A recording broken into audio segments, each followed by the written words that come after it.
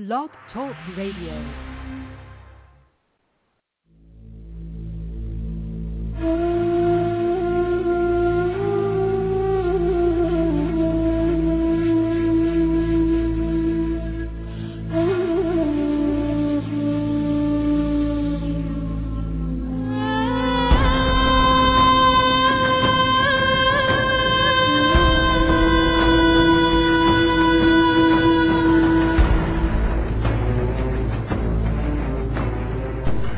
Planet X, Nibiru, megaquakes, nuclear war, martial law, New World Order, FEMA camps, guillotines, aliens, UFOs, fallen angels, Anunnaki.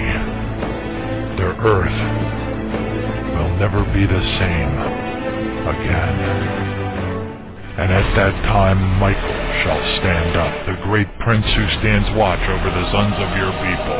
And there shall be a time of trouble, such as never was since there was a nation, even to that time.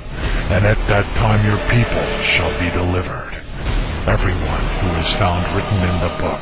And many of those who sleep in the dust of the earth shall awake, some to everlasting life, and some to shame and everlasting contempt.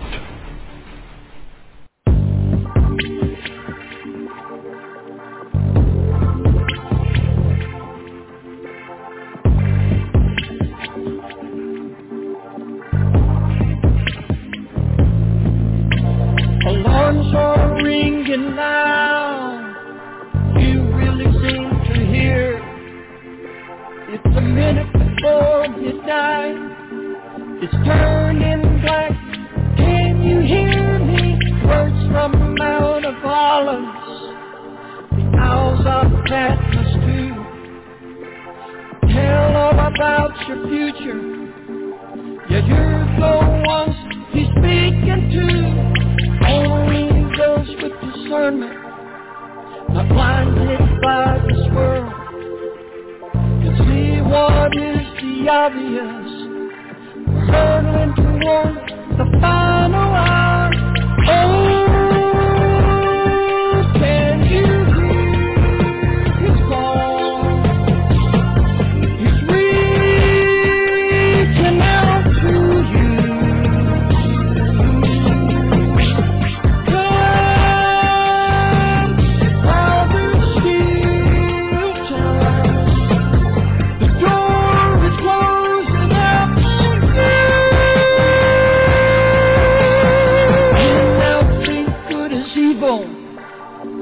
Say that evil is good. Every man does what he thinks is right. In his own eyes, ignore the truth. Leaders talk about nuclear war. It's now just a push away. Judgment is about to fall on man. Only the just will stand the day. Men led by evil spirits, they come from the other side, lead men to their destructive end. It's all written in His holy word. Oh, can you hear His call? He's reaching out to you.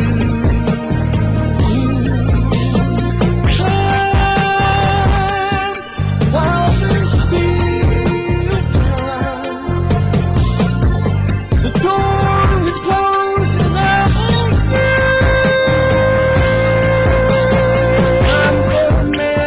its course, 6,000 years have passed.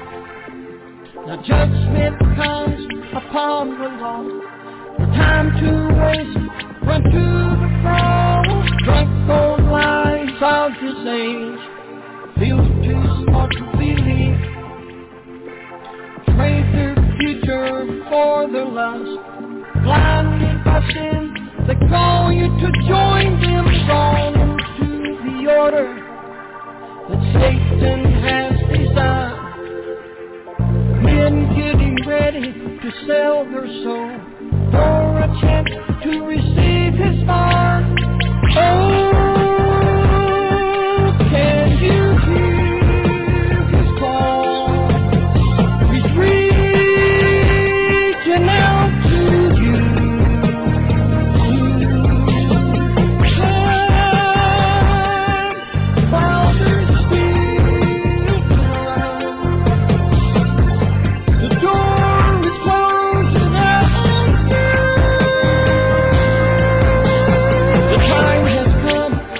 and you must choose. Will it be eternal life, or will you choose to lose your soul as you disappear into the midnight?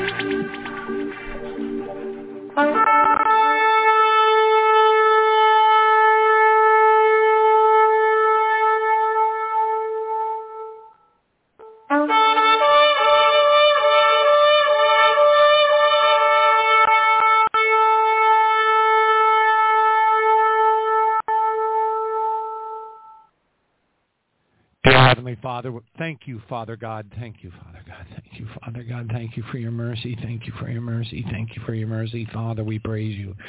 Father, we praise you for the days that we're in right now. And while the scripture is very clear, it says to consider it a total joy, that whenever we're facing trials and tribulations of any kind, that this type of testing will, just promote and produce perseverance and faith and patience. And Father, we have to come to a place in our walk.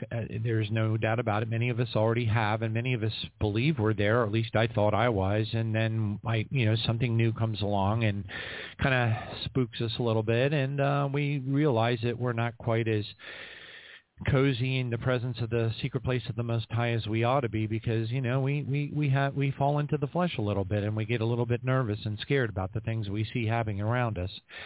Father, I thank you for the Jesus calling, a blessing and anointing that I received, which says, "You are always there to comfort me and encourage me." I like to think about David in the Bible.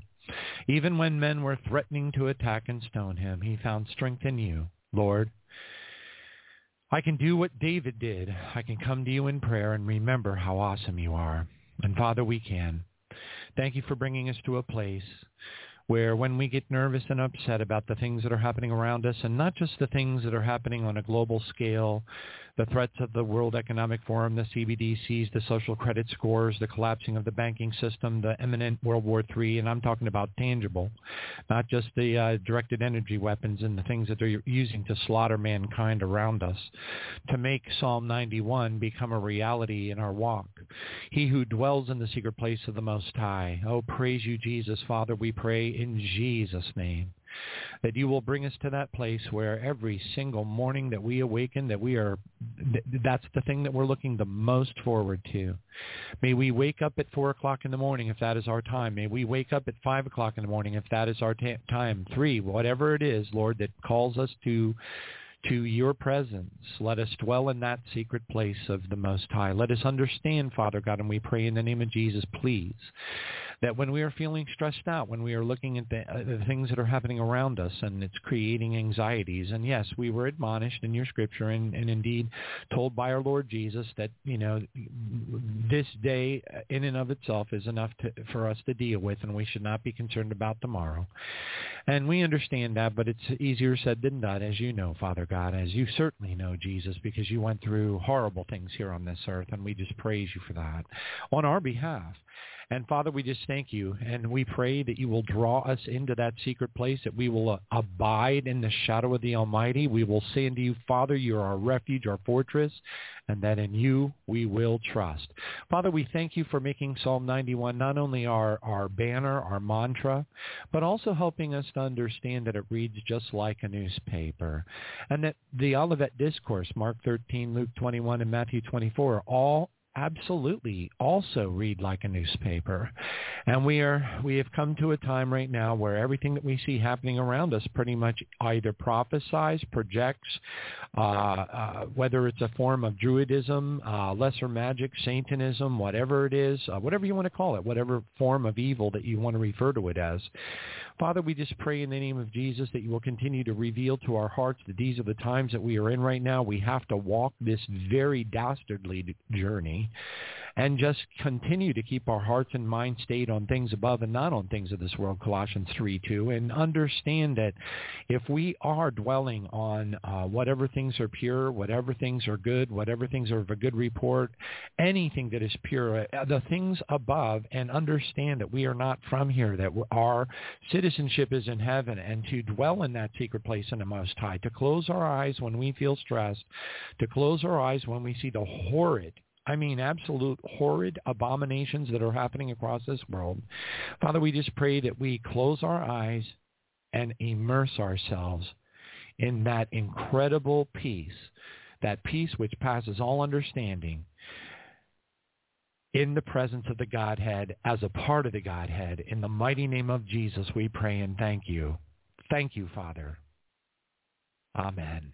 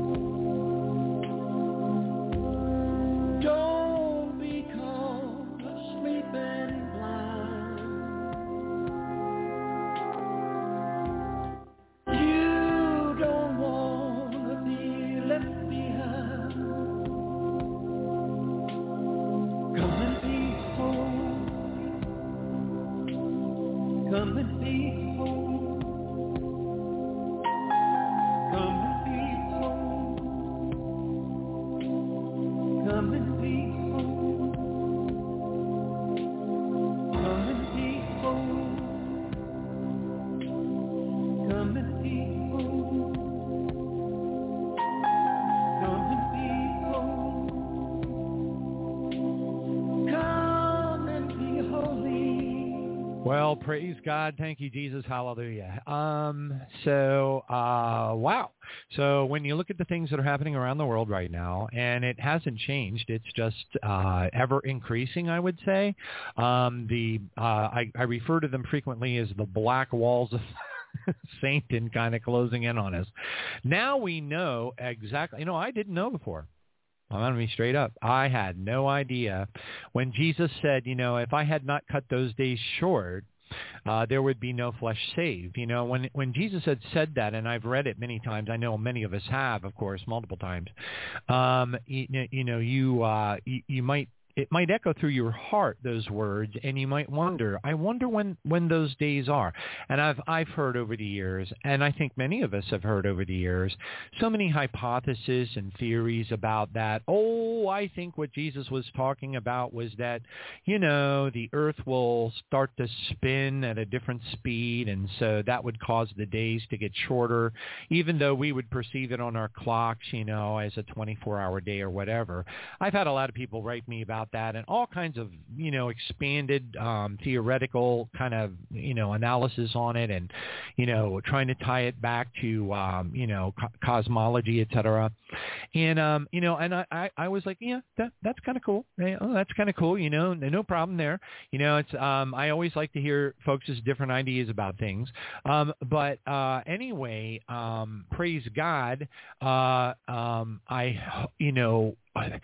So anyway, now we know when we look around us, we can see the things that are happening across the world. We can see, for example, I was talking with Sister Paula, just chattering, chit-chatting back and forth over text messengers, and showing her a few things, just back, like I said, just showing, I'll show you this, she shows me that kind of thing, and she was like, wow, they are really trying to slaughter us, and I brought back to her recollection, the statement that Jesus had made, which, if I had not cut those days short, no flesh would have been saved. Well, if you think about it, you think about the pandemics, you think about the biological weapon warfare that they're ramping up so fast that you can't keep everybody's talking about it.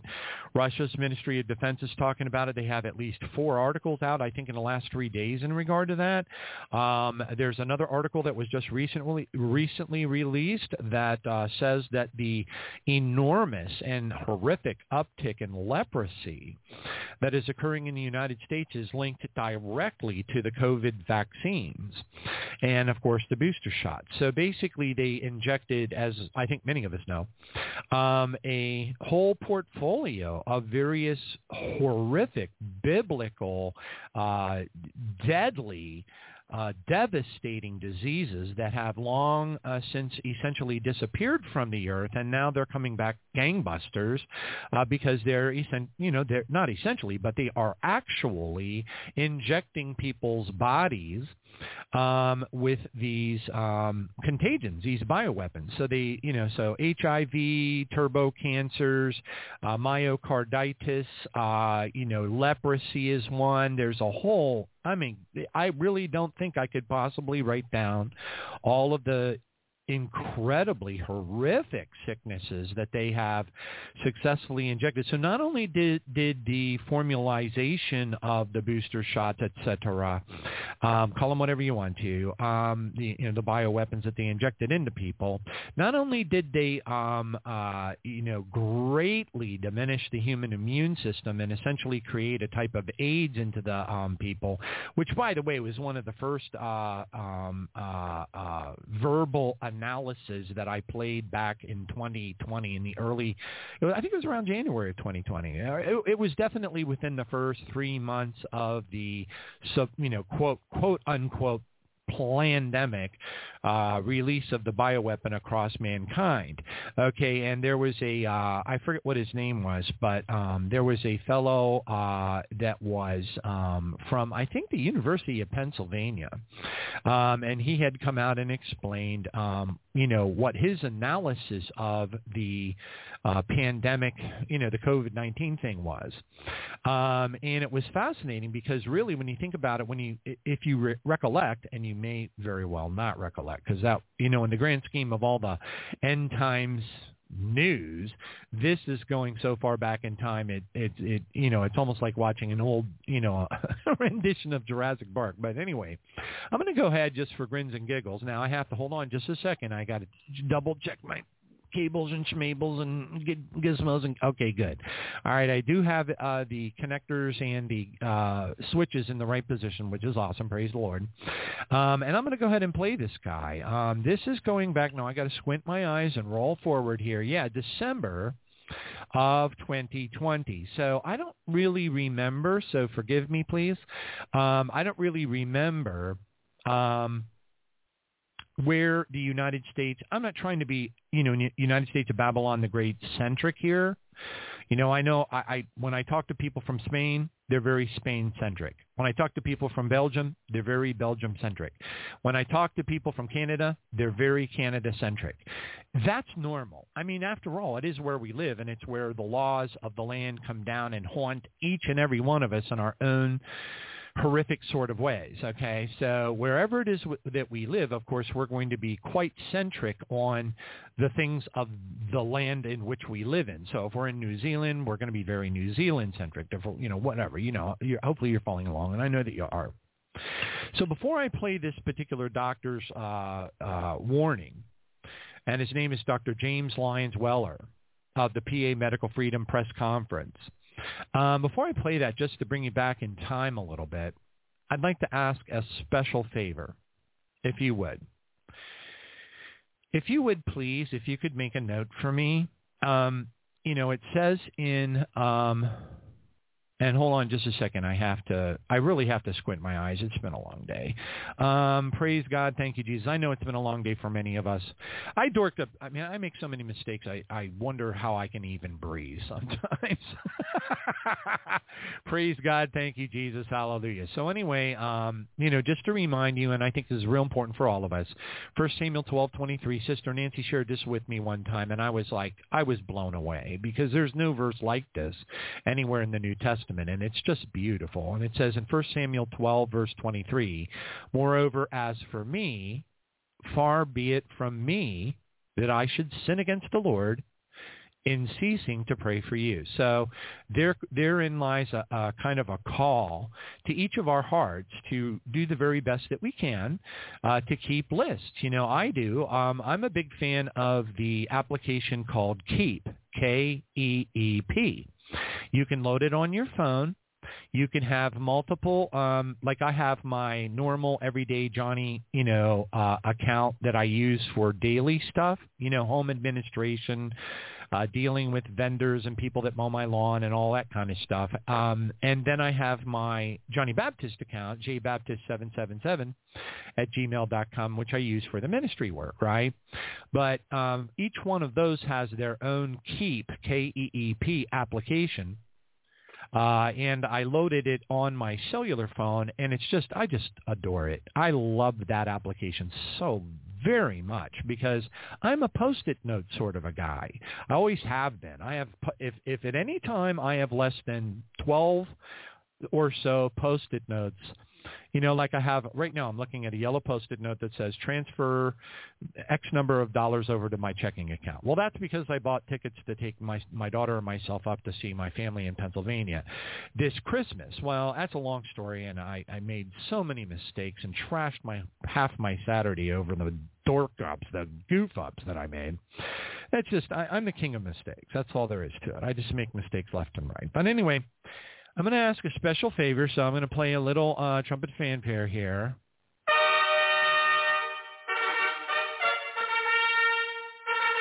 Ow.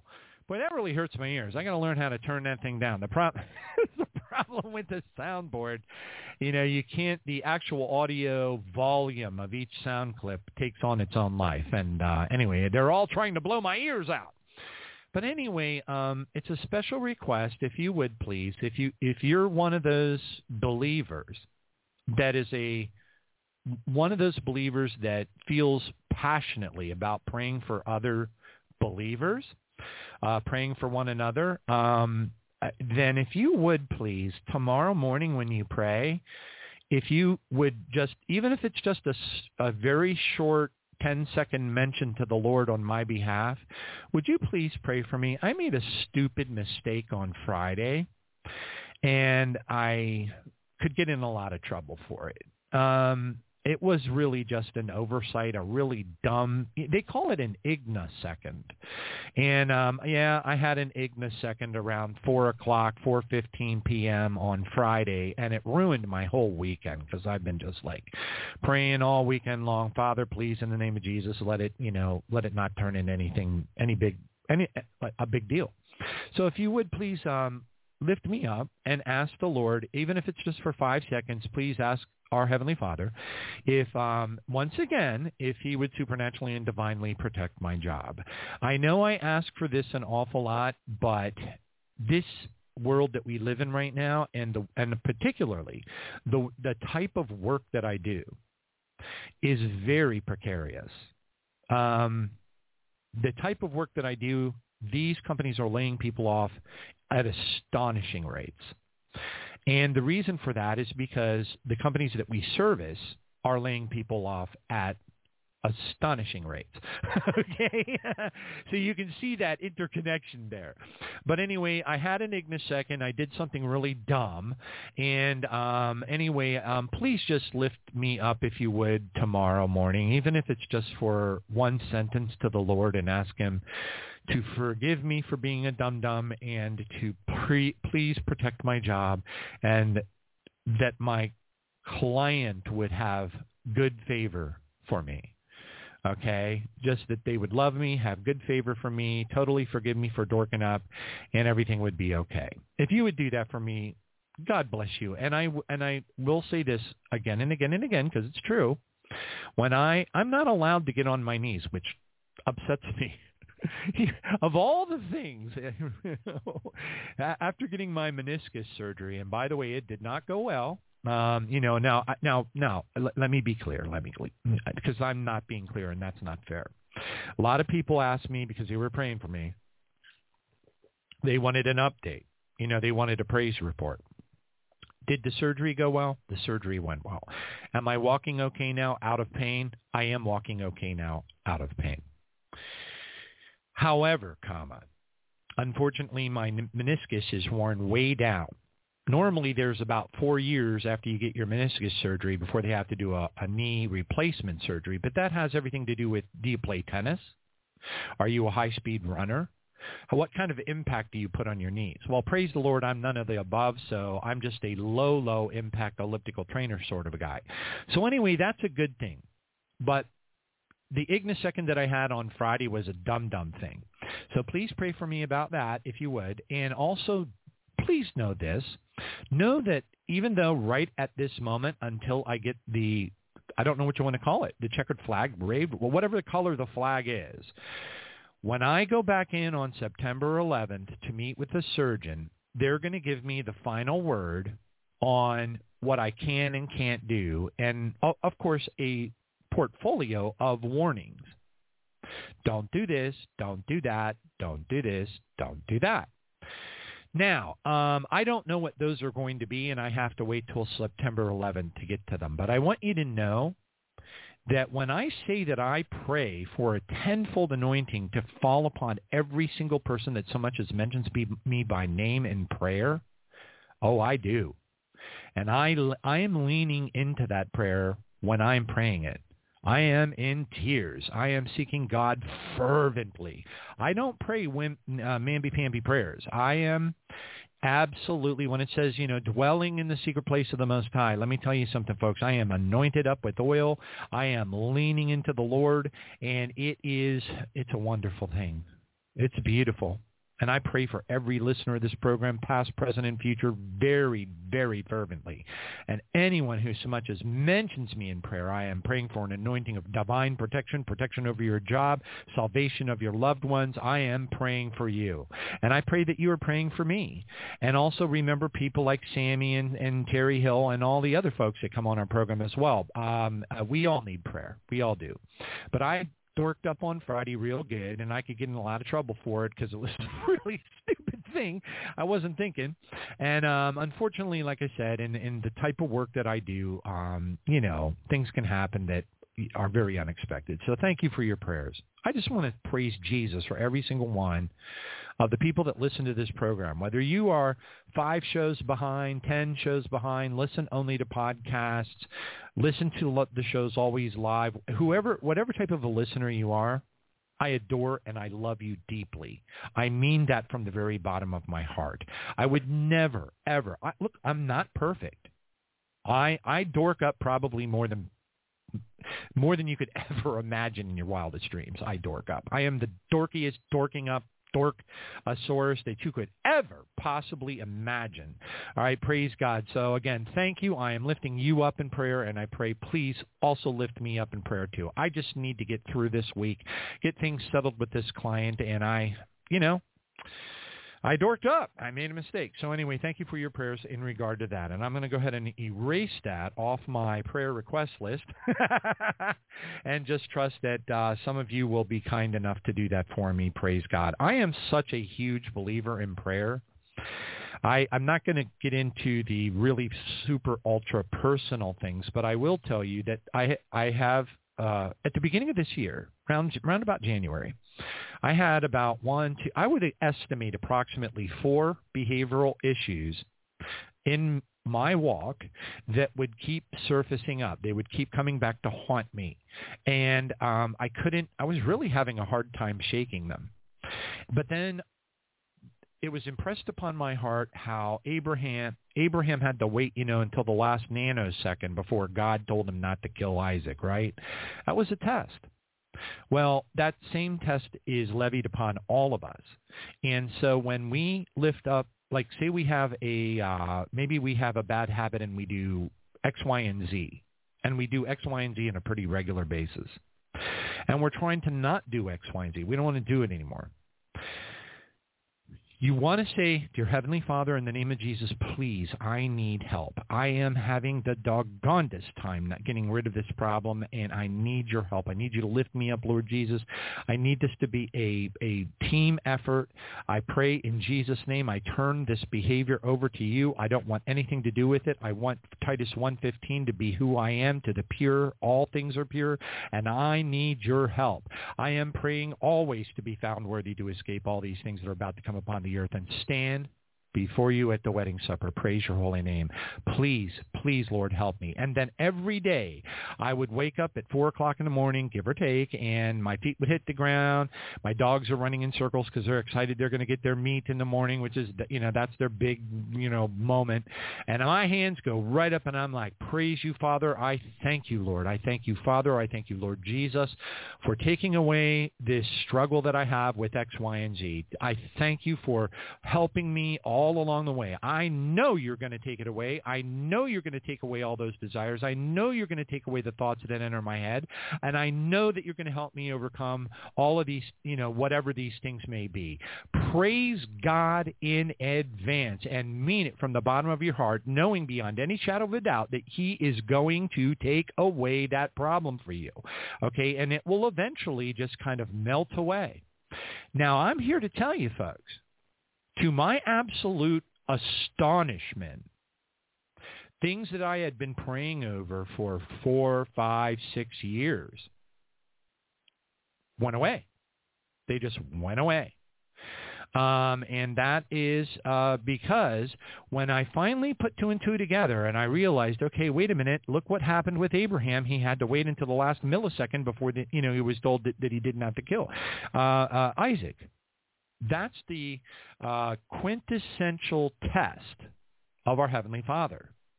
Okay? All right, praise God. So we all are subject to that exact type of test in all of our prayers. We never want to give up. There's even I forget who it was who said this, and I have it in my witticisms list in my keep. But it says something along the line of, oh gosh, I wish I could remember it, but it's something, it says, at the very moment that we stop praying for something, that is the moment that the Lord was about to give us the answer to our prayer. Excuse me, but I have I got a little bit of indigestion, so I might be struggling with a few hiccups along the way. But anyway, praise. I just wanted to say it works. You got to stick with it. You can't give up. You never stop praying. You always praise, and you believe. I mean, really, when you're praising, you truly, truly believe. In fact, you know you're going to receive it. And I'm telling you, I'm flabbergasted. Now, you can say, oh, ye of little faith, okay? You know what I mean? And, hey, Johnny, you should have known that. You should have been praising God. You should have. But the problem is we're people. Yeah, we're going through a sanctification process. We're getting a little bit better and better, I hope, in our walks, a little bit better every day, maybe every week. For some of us, it's faster than others. It depends. But at the end of the day, when you come to that place, no matter how desperate things look, and you can close your eyes, like, I had to print out. I actually printed out and laminated that little Jesus calling thing where it says, you are always there to comfort me and encourage me, Father. I like to think about David in the Bible. Even when men were threatened to attack and stone him, he found strength in you, Lord. I can do what David did. I can come to you in prayer and remember how awesome you are. And Father, you have saved us all so many times. If each and every one of us realized how many times God saved our lives, saved our jobs, over our lifespan, we would be stupefied. Stupefied means so blown away that you can't even form a sentence. That's what that means, stupefied. Sometimes you're sitting at a traffic light and you really are in a hurry. And the cars move along when the light turns green. You're trying to make a left. And they're moving toward the intersection. And then 3 cars prior to you getting into the intersection The light turns red and you have to stop and you have to suffer through a whole nother cycle. Here in Tampa, that can actually be 5, 6, 7, or 8 minutes. There are some intersections that are absolutely unbelievably slow, very slow. Anyway, thank you for praying for me. I promise you I am praying for you, and we all need to be praying for one another because we're the 1,000 milligram red pill group. You know what I mean? I don't know how else to put it, but this program is definitely the 1,000 milligram red pill group. Okay, we are, hey, we're getting, we are from the island of misfit toys. We were kicked off the island by King Moonrazer or whatever, and we are floating around on a little chunk of ice in the Borean Sea. I mean, really, I'm not, from an analogy standpoint, it's so true. Praise God. So anyway, I just wanted to thank you. And yes, they are slaughtering us. And yes, now we know beyond any shadow of a doubt why Jesus said if those days had not been cut short, no flesh would have been saved. We know now it has nothing to do with the earth slowing down or speeding up or whatever the case is. It's not cosmology. It has nothing to do with any of that. We know now because we're living it precisely what Jesus was talking about. He was talking about the days that we live in now. So we know that he's going to cut short the days that we are in now, and he's going to come back for especially the barley harvest very, very soon. Very, very soon. I'm sorry, did I say very, very soon? Very, very soon. So now is the time to raise your hands, give glory to God, praise his name, and thank him continuously every single day. Continue to pray that he helps you with whatever problems and issues and feelings that you have in your heart that you want to get rid of. Pray always to be found worthy, to be found worthy, to escape all these things. It doesn't mean you're worthy on your own account.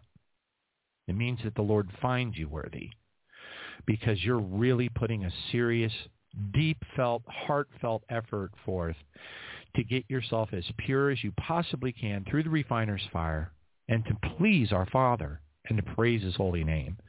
So let's always try to remember to lift each other up because we're living in some pretty dark days, and the devil is out to get every single one of us.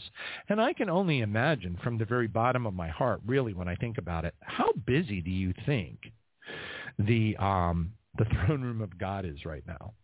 I mean, I just imagine the 4 and 20 elders, periodically running into the throne room going, excuse me, we have another emergency down on earth, But, I do have a little bit of a vivid imagination. So, but when I really think about it, it could be just like that. Praise God. All right. Hallelujah. Thank you, Jesus. I'm looking at the time, and I want to give Sister Terri as much time as I possibly can. I will play a little bitty bit of, because I promised I would, of Dr. James Lyons Walker of the PA Medical Freedom Press Conference from all the way back in 2020. Like I said, I do not remember how far along COVID was in the United States of Babylon the Great, because remember, it spread across the world, kind of at different rates of speed in different countries, etc. But anyway, let's listen to this. Let's go back in time. This is approximately, it's dag-nabbit. It's almost about 3 full years ago at this point. Almost. All right, let's take a listen. This is fascinating. Our third expert that traveled from not New York or Michigan, but right here from the Pittsburgh area here in Pennsylvania, and has been with us before. We appreciate him coming back to the Capitol today to share his expertise. Dr. Lyons Weiler is a research scientist, author, and president and CEO of the Institute for Pure and Applied Knowledge. Thank you, Doctor, for coming. Thank you. Representative Metcalf, I want to thank the media for being here and thank everyone online for sharing this across all social platforms. I'm an objective research scientist, and I have 2 main points that I want to drive home. The first one is the number 21%. I want you to remember that number and write it down. It's a very, very important number to you if you're an American citizen. The second thing and I'll get to that in a minute. The second thing that I want to say is I'm not here in support of any particular bill. I run a not-for-profit, and I can't say yay or nay on my opinion. And what my personal opinion is muted, and I don't mind that. But I can condemn the politicization of your health, the politicization and the commoditization of the American citizens' health. Pennsylvania citizens' health is not a commodity. It is neither a monetary commodity, nor is it a political commodity.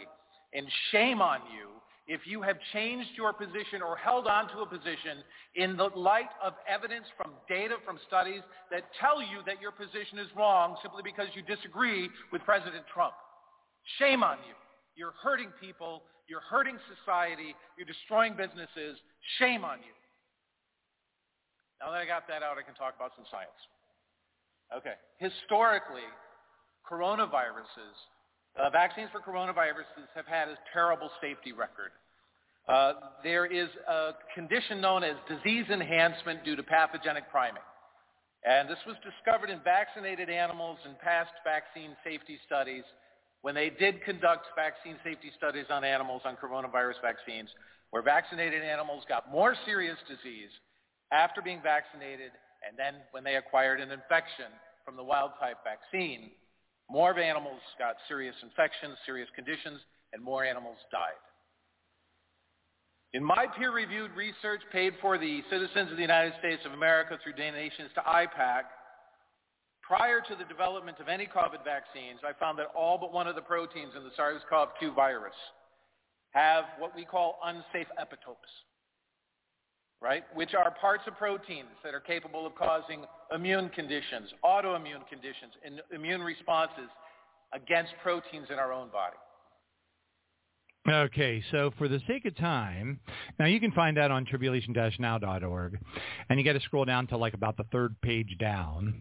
But anyway, and listen to the whole thing. It's 14 minutes long. It's absolutely fabulous, and it's amazing. It's astonishing that this guy, Dr. Lyons Weller, knew about all these things, before all the Pfizer stuff. Excuse me. Pardon me for having indigestion. He knew about all these things, okay, before we knew about them, before we knew about Moderna, before we knew about all the creepy crawlies, before we knew about all this evil, okay? So for him to come out and say that at the very minimum, the immune response, the immunoresponse of the human being on behalf of this bioweapon will ultimately be compromised, okay? Then you throw in things like leprosy, AIDS, dozens of other horrible diseases, and guess what? So you basically injected somebody with leprosy, and then you ruined their immunosystem, and what's going to happen? Well, anyway, it's self-explanatory, but I just wanted to go back in time and refresh people's memories that we as human beings were warned about this by specialists even at the very onslaught or the very beginning of the pandemic. Praise God. Thank you, Jesus. Kids, are you ready? Okay, kids, this was on my son's banana milk carton. Why did the banana go out with the prune? Because he couldn't find a date. The banana couldn't find a date. I love dates. All right, praise God. Thank you, Jesus. Hallelujah. Let me go ahead and make a couple adjustments on my sound here, or else we'll have some unwanted side effects occur. Kids, what's a monkey's favorite cookie? Think it through. A chocolate chimp cookie. A monkey's favorite chocolate chip. Come on, guys. I mean, all right. Praise God. Thank you, Jesus. Kids, what is the difference between an alligator and a crocodile? Well, you'll see one later, and you'll see one in a while. See you later, alligator. After a while, crocodile, whatever. Kids, come on. I mean, that's pretty good, isn't it? Kids? Okay. All right, I'll take that. I know it was marginal, but that's all right. We'll work with it. All right, kids, I ordered a chicken and an egg on Amazon yesterday. I ordered a chicken, and I ordered an egg. Well, I'll let you know. All right, kids? Yeah, we'll let you know. Kids? Kids, don't you get it? We'll let you know what comes first, the chicken or the egg. Get it? Oh, okay. I had to redeem myself with an explanation. That's all right. That works. Okay, praise God. And now the news. Ladies and gentlemen, may I have your attention, please? not normal. It's just wrong. Wrong. It's not normal. This is disturbing.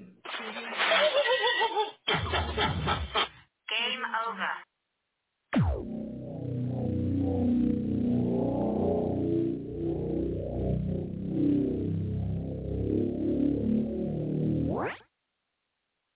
Praise God. Thank you, Jesus. Hallelujah. All right. Maui people were told to take their placards down by the police. Okay. So I could play you the actual, well, I guess I will.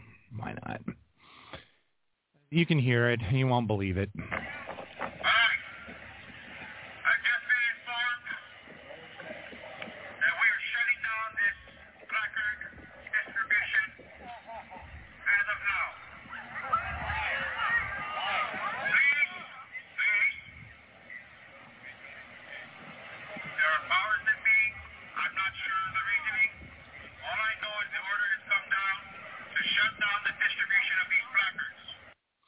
All right, so I don't know what was on the placards of the crowds of people that were gathering around holding up signs. The placard is basically a sign.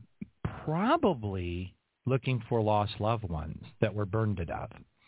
That's pretty horrible. So anyway, I'm not going to dwell on that because I'll probably just sit here and fall into tears. And I've gotten to the point right now where I have my tolerance for horror is really starting to wane a bit. All right, praise God, thank you, Jesus, and I think that's probably the case with many of us. All right, now another headline, very, very important. Urgent, Iraq. The United States Army has taken control, and I'm going to go ahead and read this. The U.S. Army has taken control over the Al-Qadra district and the international airport in the capital of Baghdad for unknown reasons. So not only are there reports coming in from all over the world, different people that are, stationed for, in different capacities. Some of them are contractors, some of them are locals, whatever the case is, of endless, flatbed trucks full of all kinds of, military equipment, tanks and things like that. I mean, an untold number of miles of these convoys of military equipment going in to the Middle East, coming out of Kuwait, coming out of all the different countries, and it's all being funneled over into just south of Iran. So in the Baghdad area. So again, wow. That's all I can say is just wow. So the indicators and the people that are warning, the people that have live video footage of, and I'm not talking about, 5 minutes of trucks going by. I'm talking about like 15 or 20 minutes of trucks going by, bumper to bumper. That's some pretty scary buildup stuff. That is some Operation Desert Storm level buildup, okay, folks? All right, praise Jesus, hallelujah. Now, I just got a message. No. Praise you, Jesus.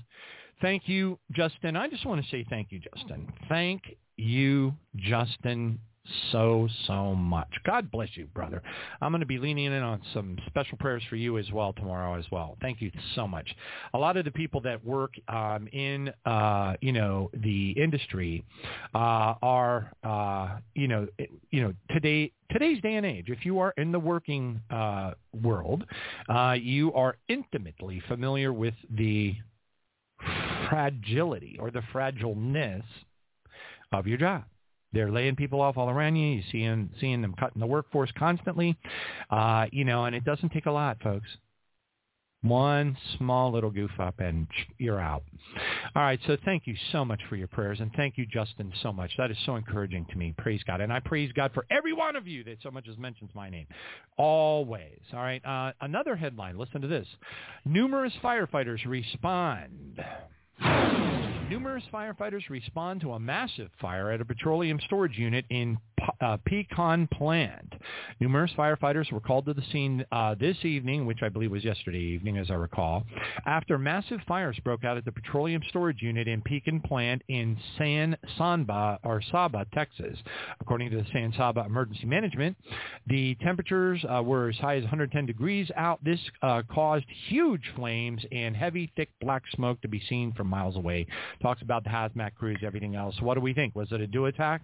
I mean, right now it almost feels like they're just attacking the entire face, the entire surface of planet Earth with space lasers. I mean, I know that smacks of paranoia, but after seeing some of the stuff that we saw in Maui, and then, of course, the, Maui Burst, Mountain Dew, and all the Simpsons episodes and everything else, we know what's going on.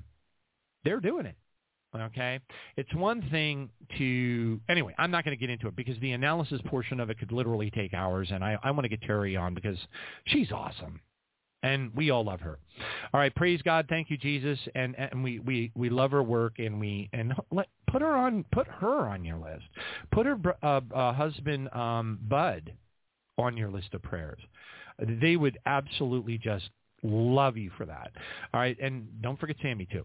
All right, praise God, thank you, Jesus, hallelujah. All right, my sister Paula is excited about this fall, and she's text messaging me like crazy right now because she probably heard from somebody that I actually bought plane tickets, so now she's all excited or whatever. So anyway, we don't even know if we're going to make it until December, the way things are. Oh, and by the way, if you haven't heard, I'm going to play it in a second. Yes, they are going to come out with a full lockdown in The announcement was that they're going to do a full lockdown by mid-September, but no later than October. Masks, shut down companies, the whole deal all over again. And there's a whole bunch of people chattering amongst one another, are you going to comply? Let's revolt. Let's revolt. Okay, so there's all kinds of that stuff going on as well, which no big surprise there. Hallelujah. Thank you, Jesus. Next one up. All right, it's about going to get crazy, this particular person says. China, Evergrande files Chapter 15 bankruptcy in New York. Chapter 15, Title 11, United States Code, United States Bankruptcy Code, that deals with jurisdiction in certain bankruptcy cases. Under Chapter 15, a representative corporate bankruptcy proceeding outside the United States can obtain access to the United States courts. Okay, so I don't know what the China Evergrande Corporation is in New York, but anyway, this is just one more needle, or, if you will, nail in the coffin of the third seal, the global financial collapse that will absolutely probably not affect the BRICS nations, but will definitely affect the West, which is part of the master plan of the Antichrist, and we know who that is. All right, praise God. Thank you, Jesus. Hallelujah. Next one up. The Hungarian Prime Minister, Viktor Orban, has something to say about the United States. This clip is 51 seconds long. Let's listen to him. Hungary. What does the leader of Hungary think about this country? I know what I think about it. Makes me want to upchuck. Need to grab my Ipecac and, find a bucket. All right, whatever. But anyway, here we go. Let's listen to this, the Prime Minister of Hungary. Here we go. Oh, sorry. What is wrong with Joe Biden? No, it's not my job to criticize the head of the United States. It's not a good business idea anyway. But you would rather there was a different leader of the United States. I would rather say that the American Democrats are far more ideologically led than the Republicans, and the Democrats always like to convince you and sometimes force you how to live, and I don't like it. We have our own culture. The culture defines how we live. Don't interfere, please. Don't educate us. Don't say what is good, what is bad, what is liberal. We don't like that. It's not your job. It's not the job of the Americans and any other nation. It's the Hungarian job. That's so simple. But Donald Trump understands it. That's important. Donald Trump understands this. That's important. Who do you think the Hungarians will be voting for? Man, boy, I can second that motion. Everything that he said is just absolutely abominable, and sickening. Praise God.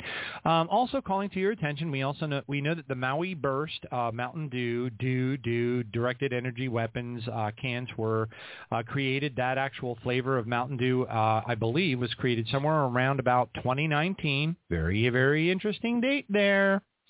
And also, around about that same time, give or take a few months, I imagine, there was another one created called Mountain Dew Pitch Black.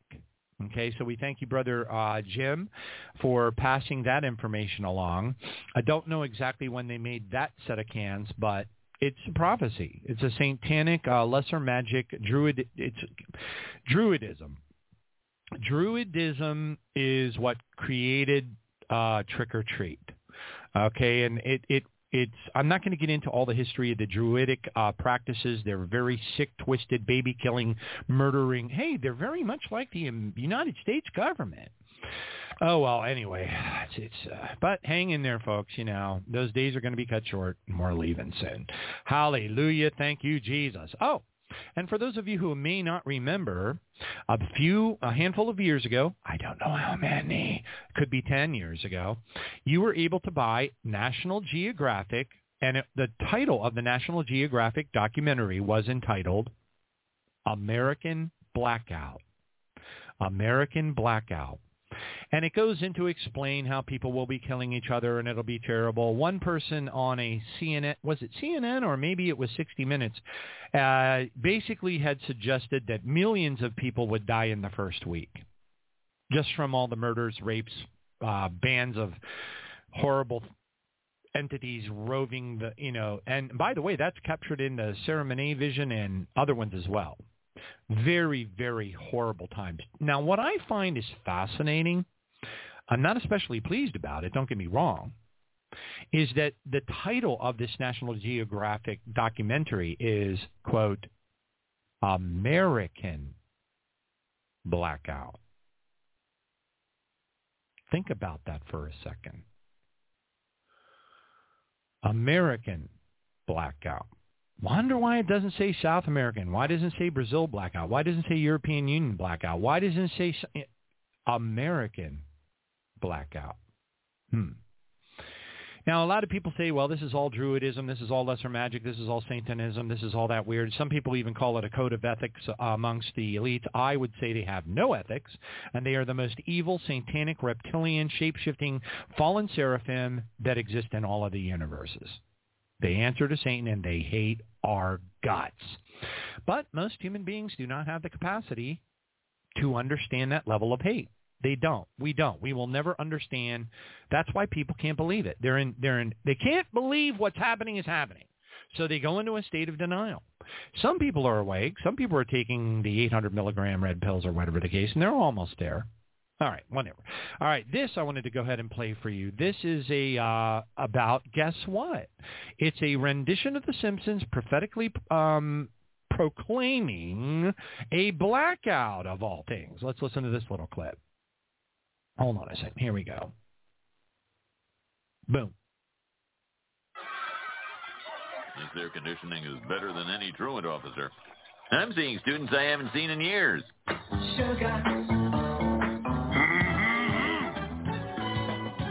Hey, Mrs. K. Oh, Arthur.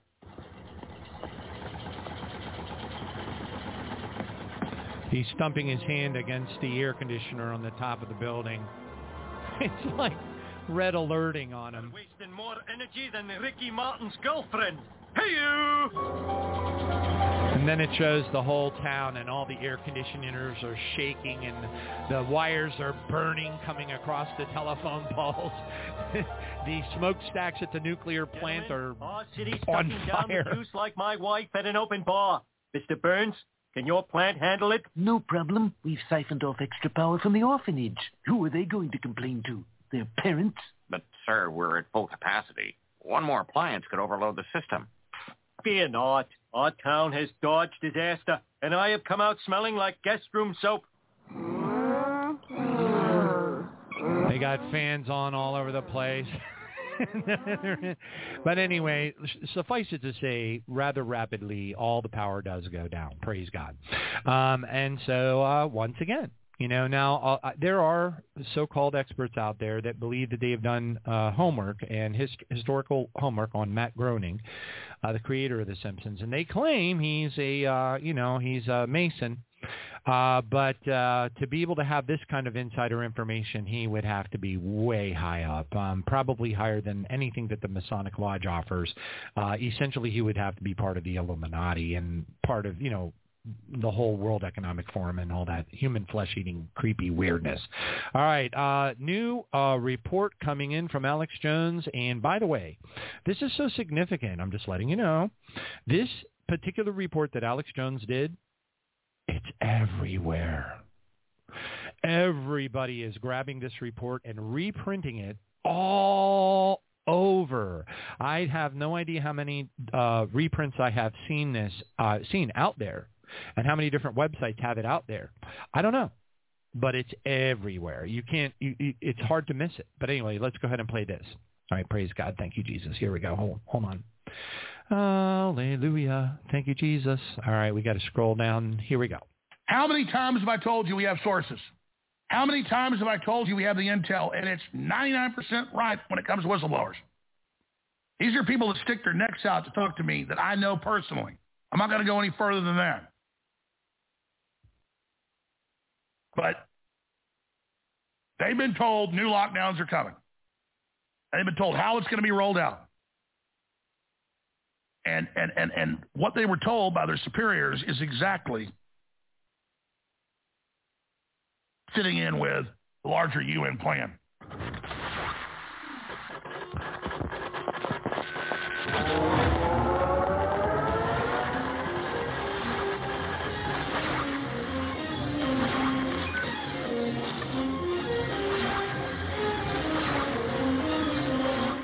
I've not been this excited ever! They estimate over 80 million people starved to death the last 3.5 years because of the COVID restrictions.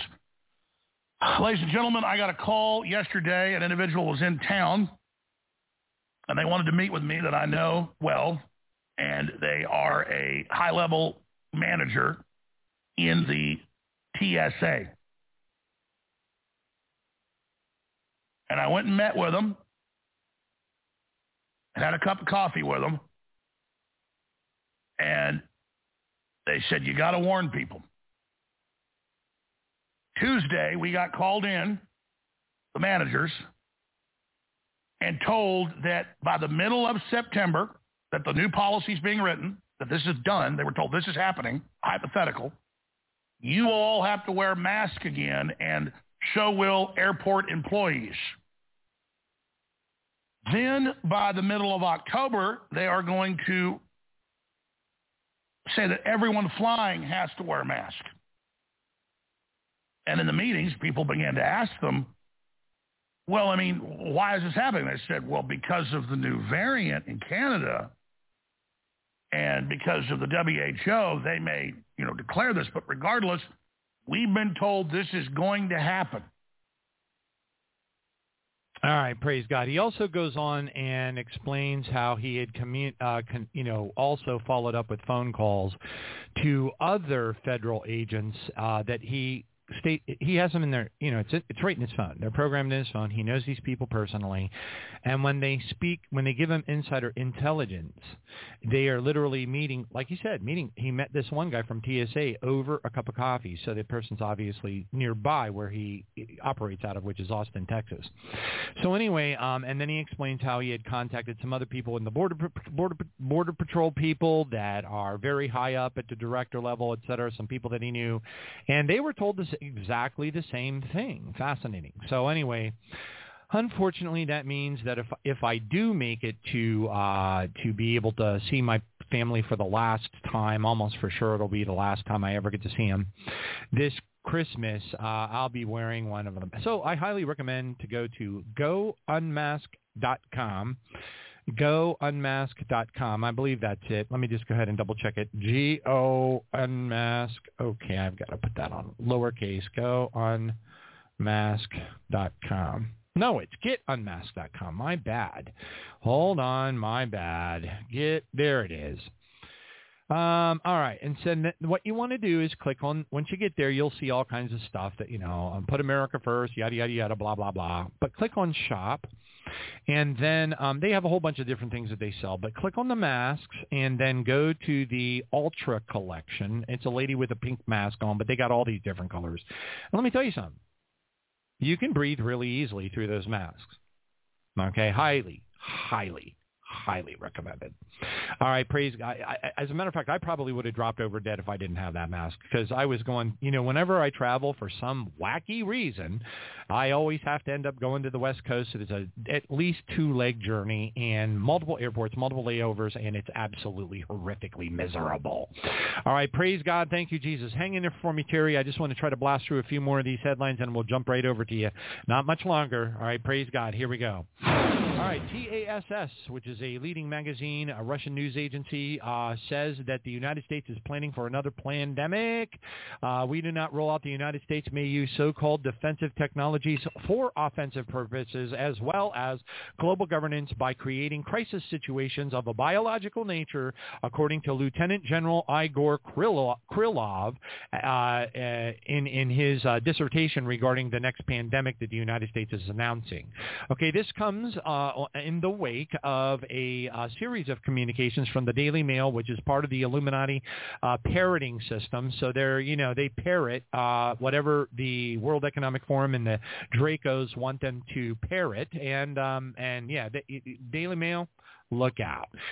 They are, anyway, so the headline reads, "Here comes the real deal. Scientists raise alarms over a new COVID variant and a call for return to face mask. The new variant is dubbed BA.6 and has over, get this, 30 mutations." And they are also announcing that any of the injections that you have received thus far will not count. What that means to me is that I don't know. I guess it could mean that's why I need your prayer. I mean, if you I need your prayer. I need your prayer real bad, because if my company tells me I got to get it, my answer is going to be no. And the food supply here at the Johnny House might get real skimpy real fast. All right, praise God. Thank you, Jesus. Hallelujah. I don't think any one of us would even think for a second to take any of that kind of nonsense. It's just absolutely horrible.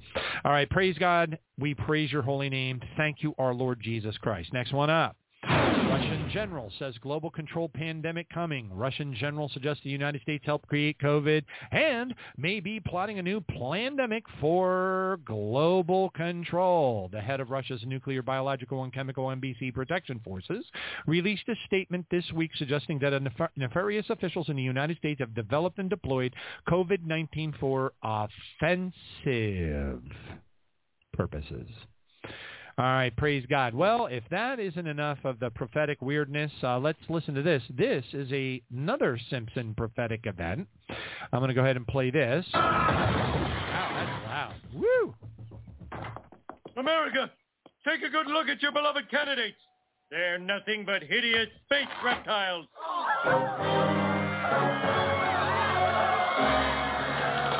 All right, so I'll spare you the rest of it, but basically Homer runs down the stairs at the White House. They've got a couple of, people in Congress standing at podiums, and he rips off their rubber masks, and sure enough, they are reptilians under the masks.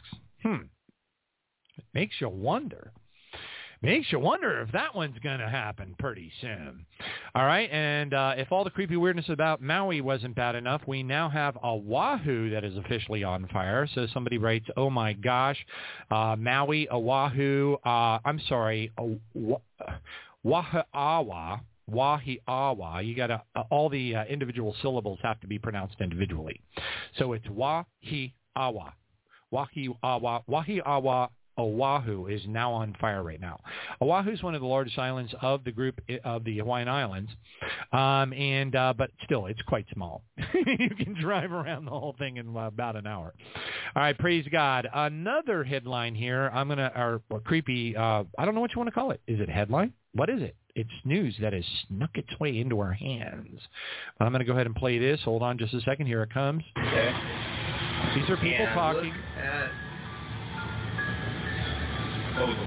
Now, I'm going to turn on the audio in a split second here again. It's only 57 seconds long, but I want you to hear if you can make it out. If you can make it out, these are people in the back of a Costco store packaging up fresh salmon. Please see if you can hear what they're saying. Look at that guy.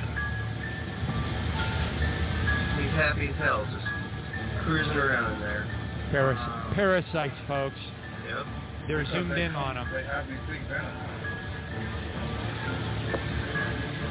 Maybe they'll give me a discount on that one. That's what I'm talking about, though. They're loaded with those parasites.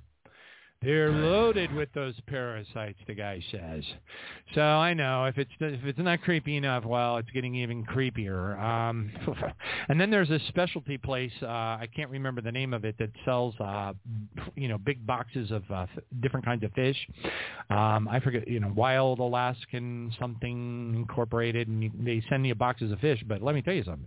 You buy your small box of their fish assortment, it's $169. Hey, but by the way, I mean, it's kind of cool because they give you free shipping, right?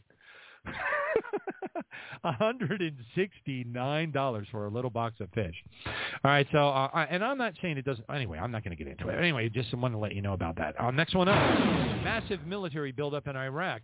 World War III alert, Middle East high security deployment in the United States and Iraq and eastern Syria reported Iranian IRGC forces are on high combat readiness. Massive military reinforcements have also been reported today. Footage shows United States-led international coalition convoy heading towards the United States military bases in Haswa, Babil government west of Baghdad. What do you suppose they're doing that for? Another report comes up and says United States military equipment moving in from Kuwait, Jordan, and Syria. So it says the Pentagon continues to increase its military presence in Iraq. What could that be about? Another headline here. British Columbia is now on fire. That is the western part of Canada over there, nearby, I think it's Victoria or whatever. But anyway, it's just north of Seattle. And oh, my goodness gracious sakes alive, it looks like it is the apocalypse. If Jesus had not cut those days short, no flesh would be saved. Boy, is that like reading a newspaper or what? Hallelujah. Next one up. Canary Islands fire. Spain's Canary Island battles the most complex fires that it has had to deal with in over 40 years. According to the people that are analyzing it, they say this is a terrorist attack. Another headline. Okay, this particular individual calls himself D.C. Drano, and he's talking about McCarthy and all of his flip-flapping nonsense. I think Representative Matt Gaetz and Lauren Boebert, when they were screaming bloody murder, please, please, please, please don't let McCarthy become the Speaker of the House, they had a really good reason for that. And evidently people are starting to catch on to the fact that he basically is just not doing anything. He says this anyway. So anyway, I just wanted to share that with you. Now, this particular one I'm going to go ahead and push forward for the sake of getting Terry on. It's not that important. It's not time sensitive, but you probably would like to hear it. So I'll push that forward to the next program this Wednesday, Lord willing. All right, next one. Nicaraguan president is bringing in the Russian military. Nicaraguan President Daniel Ortega, which kind of makes me want to get some, chips and dip, signed a decree that officially shows the entry of the Russian armed forces into the country and the construction of military bases with cruise missiles. It is noted that Russian weapons will not be directed against third world countries. I wonder where they're going to point the weapons at. No, I'm not. Next one up. Another testimony of blockaded roads to slaughter and murder the children and the people of Maui. And I'm not going to go ahead and play this, but I will tell you it's 2 minutes and 20 seconds long. It's another gentleman, a lot younger than the other one that we played on the prior show, and he is saying exactly the same thing. That he tried four different routes to get out of the area that was on fire. All of them were blockaded by police. They funneled everybody down the front street, blocked Front Street, and slaughtered them all. All right, so next one up. Hallelujah, thank you, Jesus. Here we go. Al Jazeera reports new milestone leaders of the United States, Japan, and South Korea are about to meet at Camp David. What do you think they're going to be talking about? I have no idea, but it can't be good. Next one up. Cashless down under. Australia gears up for CBDC rollout. Central bank digital currencies with major banks banning over-the-counter cash withdrawals. Now, this has been going on for quite some time. A lot of people have been very vocal about it on all types of social media, and evidently it's not slowing down one iota. All right, next one up.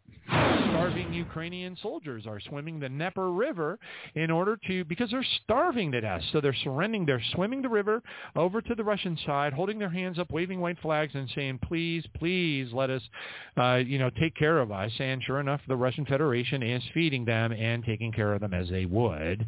Any ethical country would. And that's whatever. Okay, anyway, hopefully you get it by now. Next one up. Pakistan arrests 146 people as it launches a probe into the church attacks. And in fact, in this case, there were five Christian churches that were burned to the ground, and dozens of homes belonging to local Christians were also destroyed by these attacks. And they have photographs, and let me tell you something, folks. It looks kind of like Maui. Pretty bad. All right, next one up. Zelensky extends martial law general mobilization across the Ukraine for another 90 days. Another headline reads, new visa policy threatens to shut down evangelical organizations operating in Israel. Okay, and so what this is saying is that the representatives of these organizations, which focus mainly on charity work, say that the results of the new rules, that they no longer have sufficient staff to continue their activities. So when it says shuts down visas, it's not talking about visa cards. It's talking about visa permits, work permits in those countries. Next one up. Obama thinks that he is God. This is a quote from his brother Malik. Okay, and he says, Obama's brother, his name is Malik, says that Obama sold his soul to Satan to join the Illuminati. It's from his own brother. It goes in. You should see the stuff that is published out there that his brother is saying. One guy named Stephen Muturo asks him. He says, John. He says, I am ready to help you reconcile your brother Barack. And Malik responds back and says, that guy thinks he is God. Trust me. He has sold his soul to the devil. All right. Hallelujah. Thank you, Jesus. As if any of us didn't know that already. Next one up. 2024 GOP Republican hopeful United States may cease to exist in hypothetical conflict against Russia and China. Gee whiz, that sounds like Revelation chapter 18. Very, very interesting. Next headline up. United States breaking. United States is to send F-16s to Ukraine. So they've been babbling about it. Everybody's been saber rattling back and forth. Well, they are now getting ready to send them out. Another headline reads, listen to this, 49 out of 52 leprosy diagnoses occurred after the COVID-19 vaccines and boosters. You can think that through on your own there. Another report says, gun industry cries foul after hundreds of gun dealers lose their licenses by the Biden administration in a crackdown. Another headline reads, United States engaged in biomilitary activity more than any other country in the world, according to Beijing. So you got to remember that China and Russia are looking at all of the bioweapons labs that the Russian Federation has captured. And, of course, you've heard the testimonies of the crying military personnel, in tears, speaking Russian and talking about the carved up children. We'll just leave it at that. I'm not going to get into any more dark details. Now we get some encouragement and some incredible edification from another teaching from our precious sister Terri. Also, everybody, please reach out to her and wish her a happy birthday. Yes, it's belated. It was yesterday, but that's okay. Never too late. Anyway, so happy birthday to Sister Terri. Let's bring her live right now.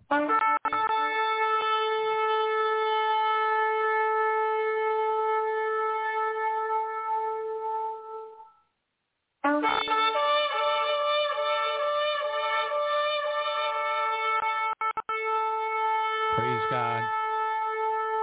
Sister Terri, are you there? Yes, John, I'm here. Can you hear me all right? Yes, you sound awesome. And again, happy birthday. I know everybody that's listening, whether they're listening live or listening to a podcast a couple of weeks from now, wishes you a happy birthday. I get nothing but praise reports all the time for your work on this program.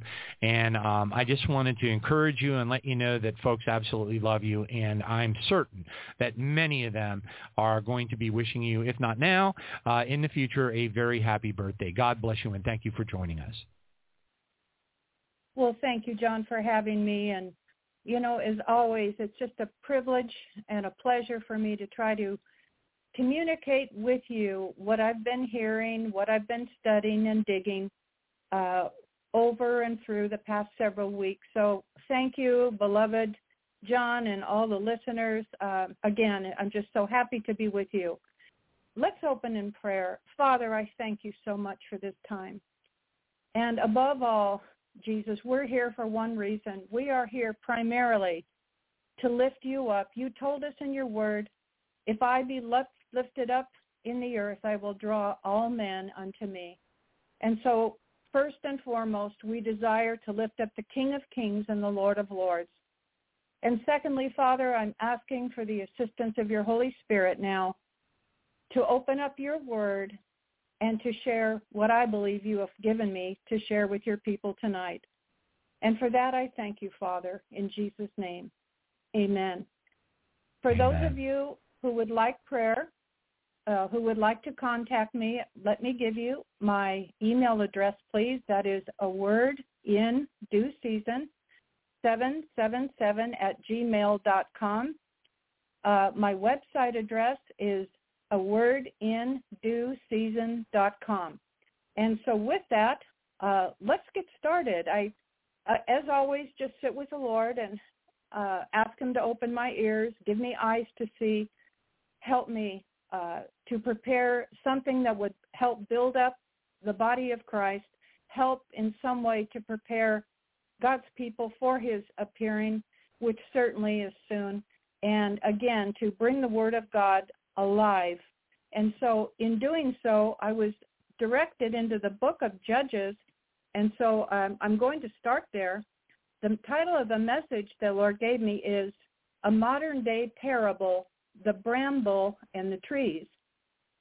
So I want to just give a little bit of background because there's a person by the name of Jotham, that's Jotham, that we may never have heard of.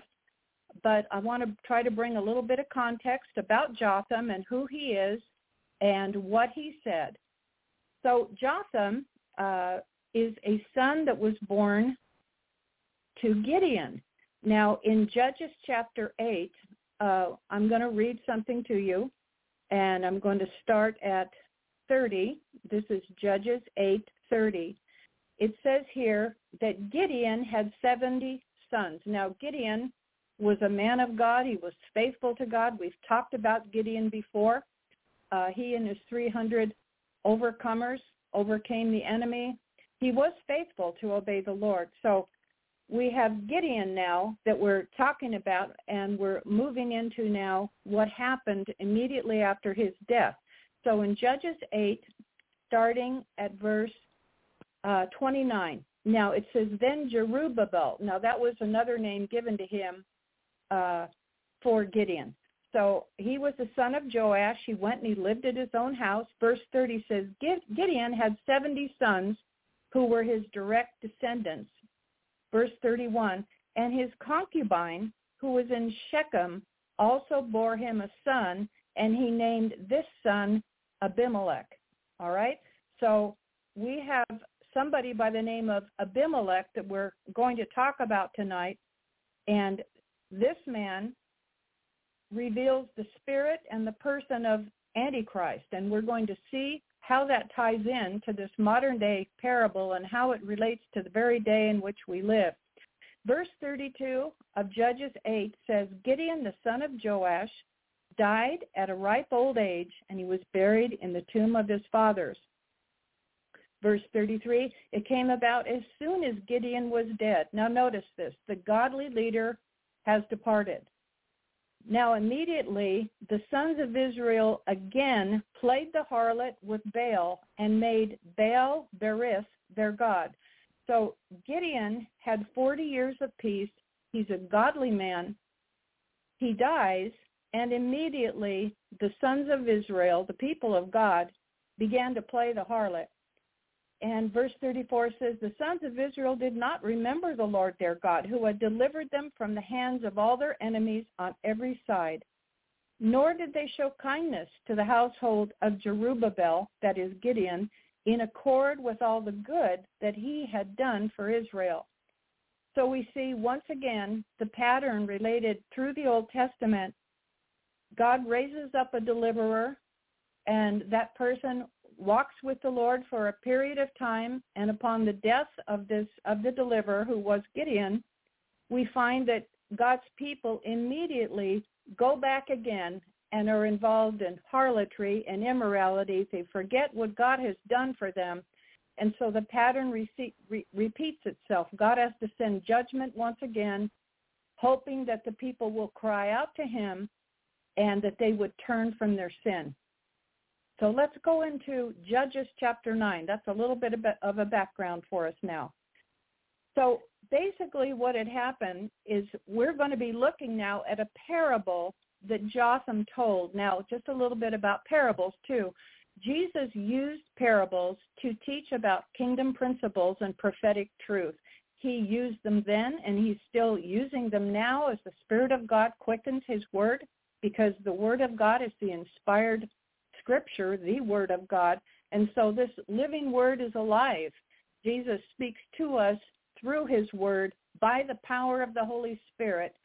And again, another good reason for asking the Lord for eyes to see and ears to hear and meditating in the Word of God. And as we do this, beloved, he does bring the understanding. So a parable is an earthly story with a heavenly meaning. Now, Jesus used the chief parable of the sower as a key to understand all other parables. And he told us in the book of Matthew that the field is the world. So he would use symbols and typology to help teach the people about the kingdom of heaven and about the time that he spoke. And also, fast forward, it applies to the days in which we live. In Luke 21:29, Jesus instructed us to learn the parable of the fig tree, and he said, all trees, and that's Luke 21:29. Now, we've heard about the parable of the fig tree, but he said you need to learn the parable of the fig tree and all trees. So I want to comment on that for just a little, because he would not have told us to learn something if there wasn't a key to help us understand that. We know that Jesus cursed the fig tree because he came to it one day and he had expected fruit, but it only had leaves on it. So again, it's a type of the Jewish nation. He had come looking for spiritual fruit. It had leaves, may have made a good appearance, but a tree without fruit is no good. So throughout the scriptures, trees, we find, are symbolic of family groups. You probably heard of the phrase family tree. So trees are symbolic of kingdoms and nations and people, and there's lots of scripture. And by the way, I do have handouts for those that want it. I have dozens of scriptures. There's no way I can cover it on the program, but I'm happy to send these handouts to you. So just get in touch with me, and I will do that. In the New Testament, the olive tree is more associated with Israel, and in the New Testament, the vine is symbolic of God's kingdom. And Jesus said in Luke 6:44, he said, each tree is known by its own fruit. And he said, men don't gather figs from thorns, and they don't pick grapes from a briar bush. So fruit, again, is going to indicate what kind of tree we're looking at here. And also in Scripture, trees can represent the qualities and the characteristics of the righteous. So we're going to look now at Jotham's parable that he told. And Jotham, again, is going to be the one who had an understanding from the Lord. And he presented this parable in the character of the good and faithful servant in the Olivet Discourse. Remember when Jesus talked about that in Matthew 24, he said, the good and faithful servant in the Olivet Discourse gives the proper food at the proper time. And so a faithful messenger will do that. The faithful messenger of the Lord will bring understanding, the right food at the right time to the right group of people, and he talks about this in Matthew 24. Now, in Judges 9, what we have here is Jotham now, who is going to give a parable. Let me comment first of all and say that a little background here also with regard to this man named Abimelech. Abimelech was a bad guy. He's the emblem of a tyrant. As I mentioned, he reveals the spirit and person of Antichrist. And literally, he was given money. Notice in verse 3, it says that the leaders of Shechem were inclined to follow Abimelech. Now remember, the people had departed from the Lord, and they went right back into idolatry and the worship of Baal. And they gave him 70 pieces of silver from the house of Baal Berith. Now that Baal, I can't comment on that for too long, but that is the false lord, the false master, and Berith means covenant. So they covenanted with a false god, which is something that we're seeing happening today as well as at that time. And so he was given pieces of silver. Now, who does that sound like? It sounds like the betrayer, doesn't it? And so he was given pieces of silver, and he went to kill his brothers, the sons of Gideon, all right? So in verse 6, notice what it says here. It says, all the men of Shechem and Beth Milo assembled together. They went and they made Abimelech king by the oak of the pillar in Shechem, all right? So they're anointing this guy by the name of Abimelech, who is a traitor, who is a tyrant, and we'll learn more about him in just a minute. Now, in verse 7, here we go with the parable now that the godly Jotham tells, all right?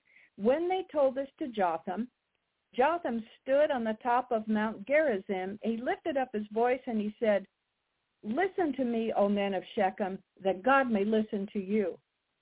Verse 8 says, once the trees went forth to anoint a king over them, and they said to the olive tree, reign over us. But the olive tree said to them, shall I leave my fatness, which God and men are honored, and go to wave over the trees? In other words, this tree, this group of people, or this type, okay, didn't want to leave its fatness to wave over. In other words, to exercise authority over all the trees. Oil being symbolic of the anointing, okay? And so he said, no. Then the tree said to the fig tree, you come and reign over us. Verse 11 says, but the fig tree said to them, shall I leave my sweetness and my good fruit and go to wave over the trees? And so the fig tree, which produces figs, didn't want to leave its sweetness and its good fruit to wave over the trees. Now, this fig tree is figurative of the fathers of Israel, okay? Remember, the majority of the Jewish nation did not receive their Messiah when he came. We talked about the fig tree a minute ago. So this is figurative of the fathers of Israel. So they basically said, or this tree said, no, I don't want to leave the sweetness that I have. I have good fruit. So verse 12 of Judges 9 says, then the trees said to the vine, you come and reign over us. But the vine said to them, shall I leave my new wine, which cheers gods and men, and go to wave over the trees? So finally, all the trees speak to the bramble. Now, let me comment just a minute on verse 13 that I just spoke about the vine. The vine which produces wine, it didn't want to leave the new wine and its cheerfulness to exercise authority over the other trees. Now, the new wine of the vine of the Holy Spirit manifested in worship. So this is a type. So we're talking about types here. We have the olive tree, symbolic of the anointing. We have fig tree, which is figurative of the fathers of Israel.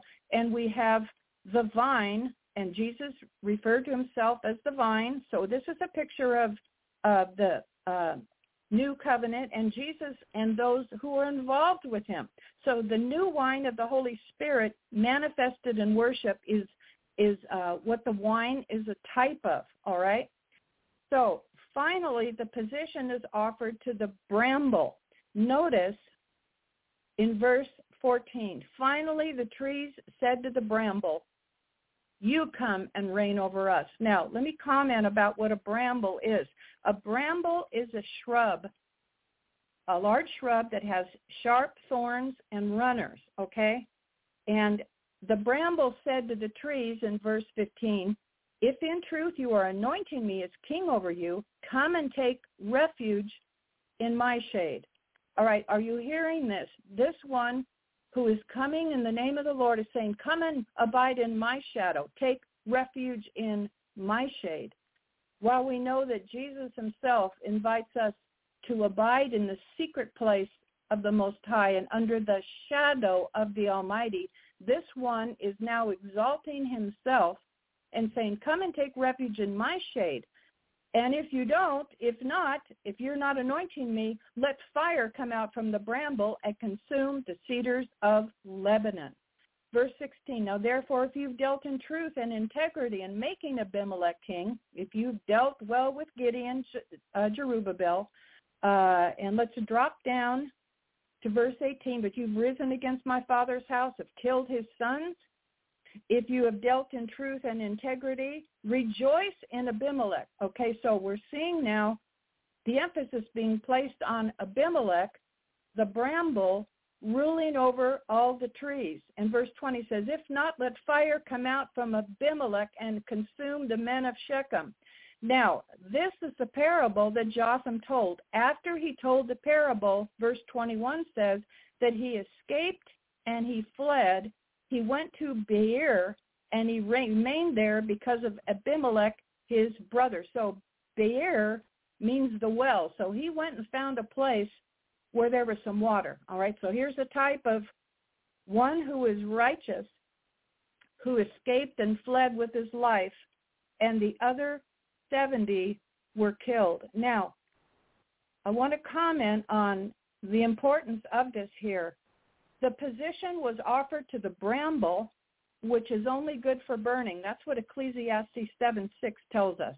It's only good for burning. So the ascension to power of the bramble was due to the self-serving reluctance of the people associated with the olive tree, the fig tree, and the vine to assume responsibility. And so by default, the bramble was able to lure the others into accepting its reign over them. The olive tree says, no, I don't want to leave my anointing and my fatness. The fig tree says, no, I'm not leaving my fathers of Israel, the faith to which I have clung to for so long. The vine says, and those associated with the vine saying, no, we want to stay with the new wine of the Holy Spirit. We don't want to leave the cheerfulness and take authority and reign over the other trees. So the key to Jotham's parable in understanding it is this. By default, the bramble was able to lure the others into accepting its reign over them. Basically, God was saying, I'm going to give the people what they have asked for. I am going to allow them to see their choices in turning from me to worshiping another God, in turning to idolatry, etc., etc. And so the key to this parable is the unfaithfulness of God's people, Israel, and in the church. So the door had been opened for the bramble to position itself and manipulate others into its snare. Now, in one of the parables that Jesus told, another one, he told a parable about the nobleman who went to a distant country to receive a kingdom for himself. Remember that? And he said, I will return. But the citizens hated him. They said, we don't want this man, Jesus, to reign over us. That's Luke 19:14. Sounds a bit like the trees, doesn't it? We don't want this man to reign over us. And in John 19:15, the people said, we have no king but Caesar.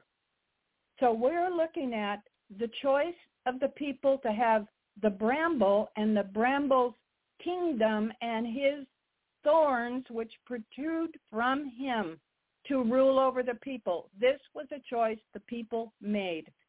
And when the population in John 19:15 said, we have no king but Caesar, basically they were saying, we want the heads of government to rule over us. We don't want this man to rule over us. We don't want to bow to this Jesus, who we know was king of the Jews, but was not received for the most part by the Jewish nation. So Abimelech became the Bramble king, all right? And the people will choose Antichrist and his system to rule over them instead of divine intelligence. So we're going to see Antichrist, artificial intelligence, the beast system, the desire of the people. That's what they will want. God will give the people over to what they want. But in the meantime, he will always, and does today, have a remnant, a bride, who is in a secret place, hidden from all of this. The choice of the people then, at the time of Jesus, we don't want this man to rule over us. The people in Jotham's parable said the same thing. We want the bramble to rule over us. In John 5:43, Jesus said, I have come in my Father's name, and you do not receive me. And if another comes in his own name, him you will receive. Now, Jesus is talking about Antichrist here, because Jesus, Yeshua, HaMashiach, Jesus is the Messiah. He is the promised Christ. But so many did not accept him or receive him. But here Jesus is prophesying, saying, if another one comes in his own name, you will receive him. Now, also, just a few more comments about Abimelech, who is the Bramble king. He was the product of a Canaanite union, all right? So he reveals the evil of compromise. He reveals the disobedience to the word of God. Abimelech was rebuked by Jotham, and Jotham saw prophetic parable fulfilled in Judges 9:22-57. You can read that later. I don't have time to go there now. And he conspired to become king, and he operated by the spirit, of violence. And so the Bramble rules by intimidation. And in other words, he said, if you don't accept me, if you don't come under my terms and conditions, let fire come out of the bramble and devour, eat up, or consume the cedars of Lebanon. He wanted others to trust in his shadow. And so we see that in Judges 9, verses 15 and 20.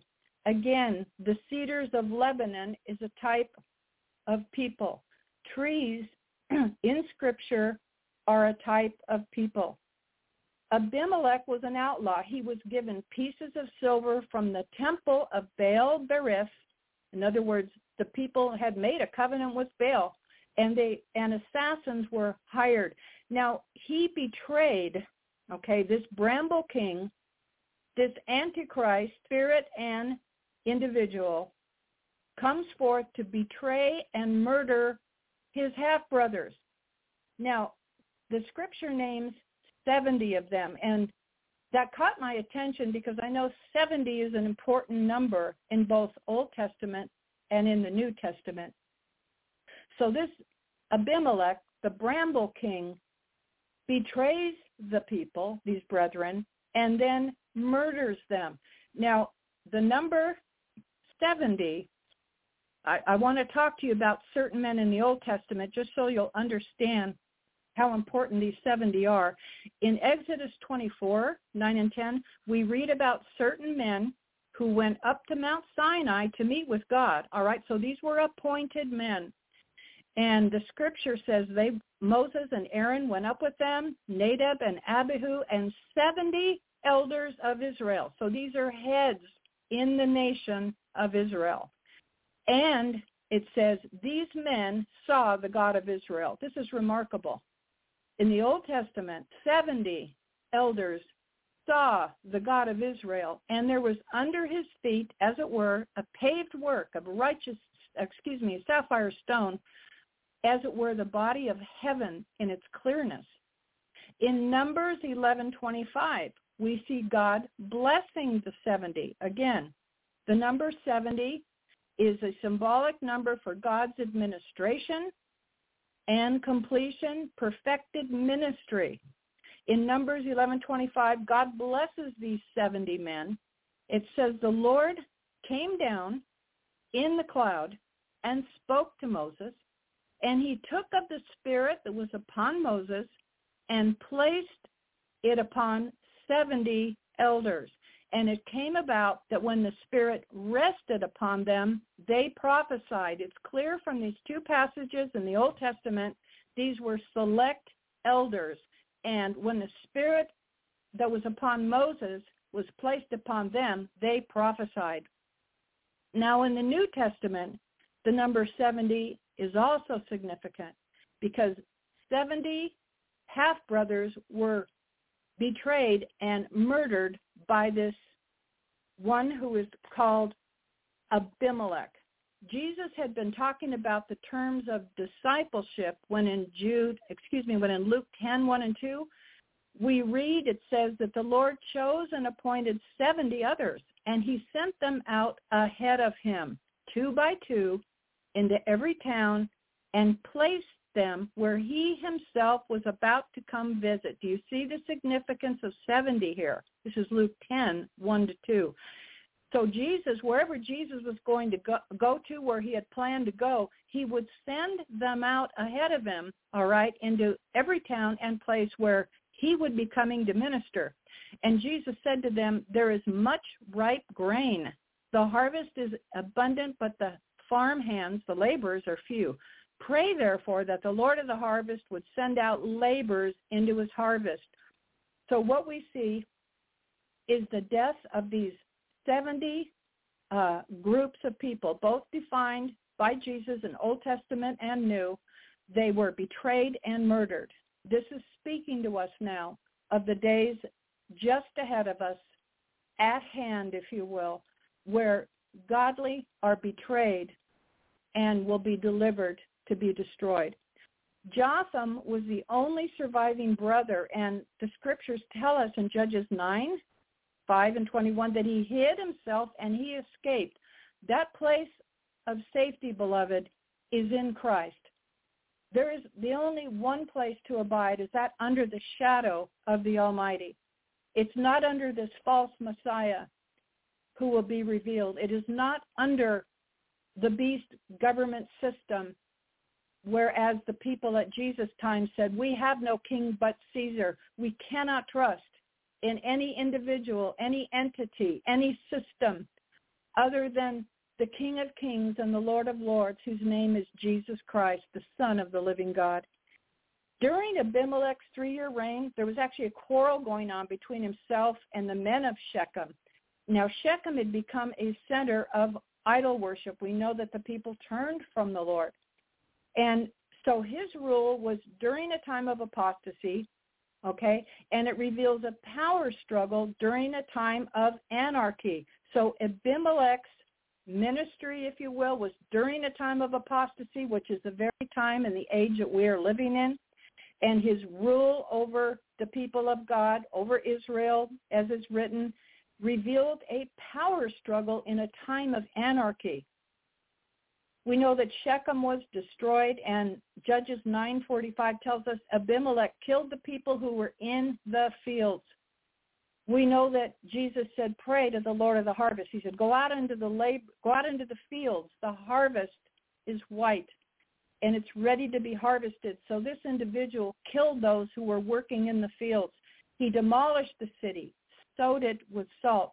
Judges 9:45 tells us. And then when the men of Shechem heard about this, some of the men entered the stronghold of the temple of the god Baal-berith. All right, again, this is a false master. This is a false god. It means covenant with Baal. So the people of Shechem, who many of them were idol worshipers, in fact, the majority, the scripture seems to indicate, they went into a stronghold in that temple. But I'm here to tell you there's no safety in a covenant with the God of this world. So they were seeking refuge in a place that could not protect them. So Abimelech and those with him cut down a branch. Now, when we think about the concept of trees, when we think about the word branch, Abimelech told all of the men who were with him, I want you to go and do what I did. I want you to cut down a branch. Now, for those of us who are students of the word, we know that Jesus is called the righteous branch. That's Isaiah 11:1, all right? So these followers of Abimelech each cut down a branch with an axe, put them against this stronghold where the people were hiding, and what they did is they set it on fire, and all the people in that tower died. Now, there were survivors around the area, and these survivors fled to a strong tower. Now, this is a real strong tower because it's pointing to the Lord Jesus, because this strong tower described in Judges 9:51 was in the midst of the city. Okay, the people of God. It was in the midst of the city. Jesus is that strong tower. Proverbs 18:10 tells us the name of the Lord is a strong tower. The righteous run in and they are safe. Beloved, I'm here to tell you, there will be places that look like places of safety, but while under the direction of the one called the Bramble King, there is no safe place to hide. I'm here to tell you, Jesus alone is our strong tower. When the enemy is on a rampage, we run to him, we flee to him. And Abimelech actually came to that tower and fought against it. And it's recorded in Judges 9:52-54. It said that Abimelech drew near to the door. Now, we knew that Judas the betrayer, who is a type of the son of perdition, and the other one being Antichrist, they both have that title. The lawless one and the son of perdition draw near. Okay, it's Judas drew near to that door, wanted to burn it with fire, but guess what happens? A woman drops a millstone on Abimelech's head and crushes his skull. Interesting to compare that with Genesis 3:15. And then we're told that Abimelech is killed with the sword. Now, I want to comment for a minute more about the nature and the character of Abimelech, the Bramble King. The word bramble literally means to pierce. It is a thorn tree. All right, so think about it for a minute. A thorn tree. The people said, this is what we want to rule over us. All right. Thorn tree is used for fuel, for kindling, and quite honestly, it's only good to be burned. It's actually a symbol of destruction according to Isaiah 34:13. So thorns in Scripture are figurative of curses. They are symbolic of a land under judgment. They are symbolic of false prophets. They are also symbolic of spiritual afflictions and messengers of Satan. We know in 2 Corinthians 12:7, the Apostle Paul talked about the agent of Satan, the thorn that buffeted him. And so this messenger of Satan would stir up the crowds against Paul wherever he went, trying to discredit him, trying to kill him, destroy him, to drag him before magistrates, and on and on. There was upheaval everywhere he went because this messenger would buffet him. And thorns are also symbolic of wicked nations. Now, Mark's Gospel 4:7, in the parable of the sower, again, Jesus said, this is a chief parable. You need to understand. If you don't understand the chief parable, how then will you understand all other parables? Jesus used the figurative of the world and the field and the seed, the gospel seed being sown. But what it was said about thorny soil is a reminder to us, it is symbolic of that which chokes the seed. All of us can see that we have hostile enemies that we face. Judeo-Christian ethics, teaching, the Bible itself, the Word of God, the exposition of God's Word. The enemy is doing everything he can to choke out the Word of God. And he will use, and he does use, the cares of this world, the deceitfulness of riches, and the desire for other things. That is a description of the thorny soil. Now, I want to take us to another place in God's Word that talks a little bit more about these thistles and thorns. So I'm going to take you to Isaiah chapter 34 now. We're going to talk. We're going to see what God has to say about that term called Edom. That's spelled E-D-O-M. He describes the thistles and the thorns of Edom in Isaiah 34:13. In Isaiah 34:13, let me start at verse 12. This whole chapter, by the way, is pointing not only to Isaiah's time, but also the time at the end of the age, the very age in which we are living, okay? This whole chapter talks about God's wrath against the nations, all right? And so the thistles and the thorns of Edom are described here, and I want to start at verse 12 of Isaiah 34. It says that its nobles, in other words, the nobles of Edom, Edom being symbolic of cursed people and adversaries, okay? So it's a description. Edom is symbolic of a people that are cursed, all right? It says it's nobles. There's no one there who they may proclaim king. All of its princes shall be as nothing. Listen to the description now in verses 13 to 15. I'm going to read this to you, and you tell me if this does not sound like the very book of Revelation that we refer to and read all of the time. This is what God says through the prophet Isaiah that was applicable to his time and also applicable to our time. Verse 13, thorns will come up in its fortified towers. Nettles and thistles will come into its fortified cities. It will be called a haunt of jackals, an abode of ostriches. Verse 14, desert creatures will meet with the wolves. The hairy goat will cry to its kind. Yes, the night monster shall settle there. Now that word night monster means demon. And shall find herself a resting place. The tree snake. All right, we're talking about trees. We're talking about a snake that finds its way into the trees. The tree snake will make its nest and lay its eggs there.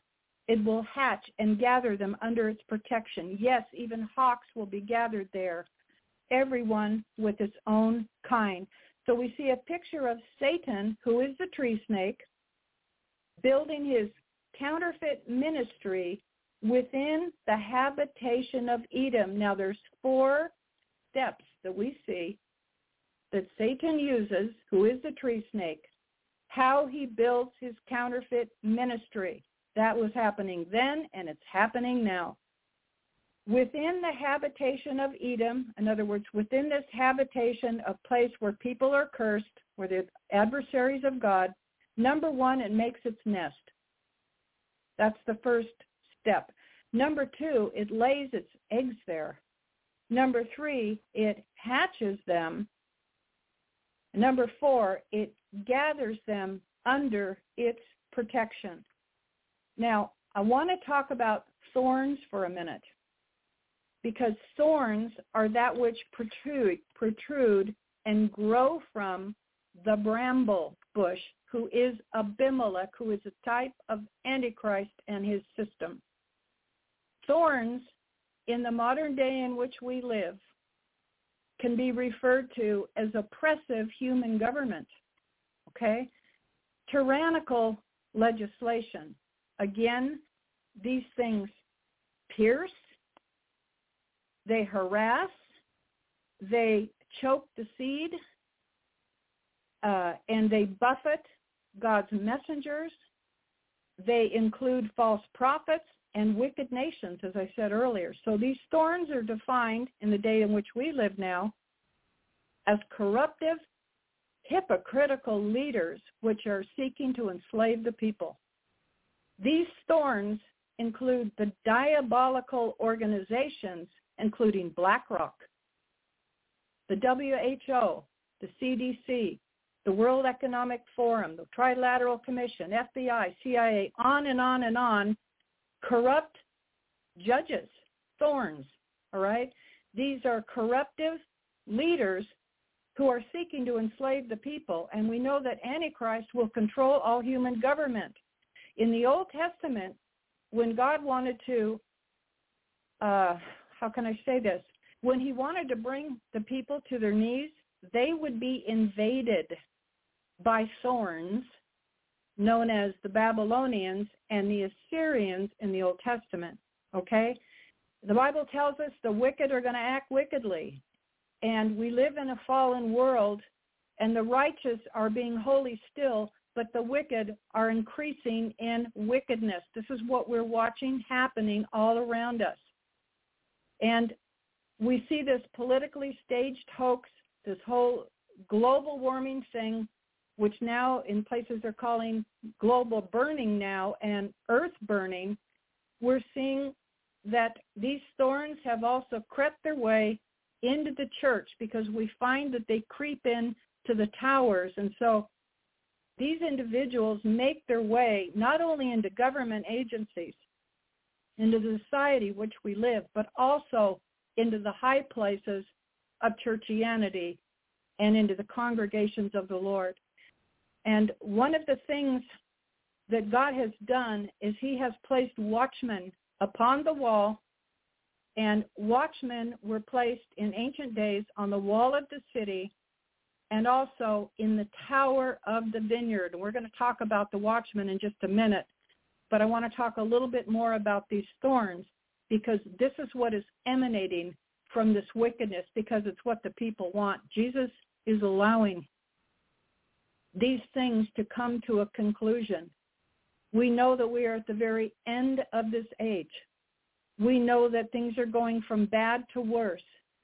But I'm here to tell you there are some survivors who have fled to a strong tower in the midst of the city, and they know that strong tower, the name of the Lord, is that strong tower, and he alone, and in his shadow there is a place of safety.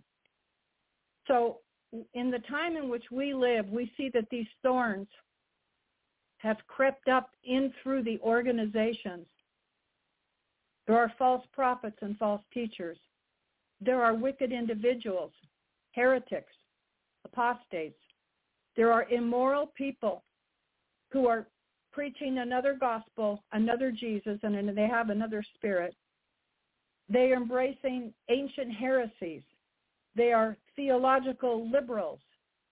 And what we're seeing now is mainstream Christianity, and I use that word mainstream because for the most part, mainstream Christianity has become churchianity. It has gone into Babylon with its ecumenical agenda, with its World Council of Churches. We now have apostate evangelicism, which we can call and use and identify by the name, you know it, Laodicea. But I'm here to tell you that our God is greater than any plan of the enemy. The King of Kings and the Lord of Lords is upon his throne, and he will allow so much for so long, and he will say it is enough. But until that time, we know that our Father will use calamity, which are inflicted by the thorns, okay? He will use calamity and calamities to gain the attention of the people. I'm going to give you a few scriptures, but I'm not going to turn there because I'm trying to watch my clock because I still have quite a bit of area to cover here.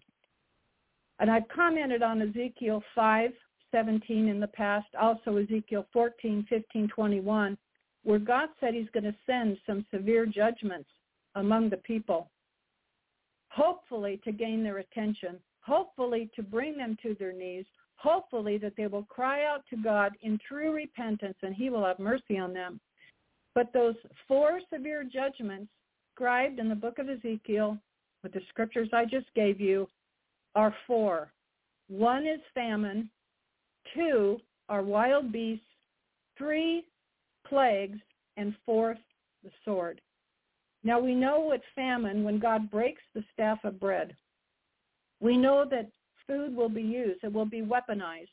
And we see this happening now with what's going on in Ukraine.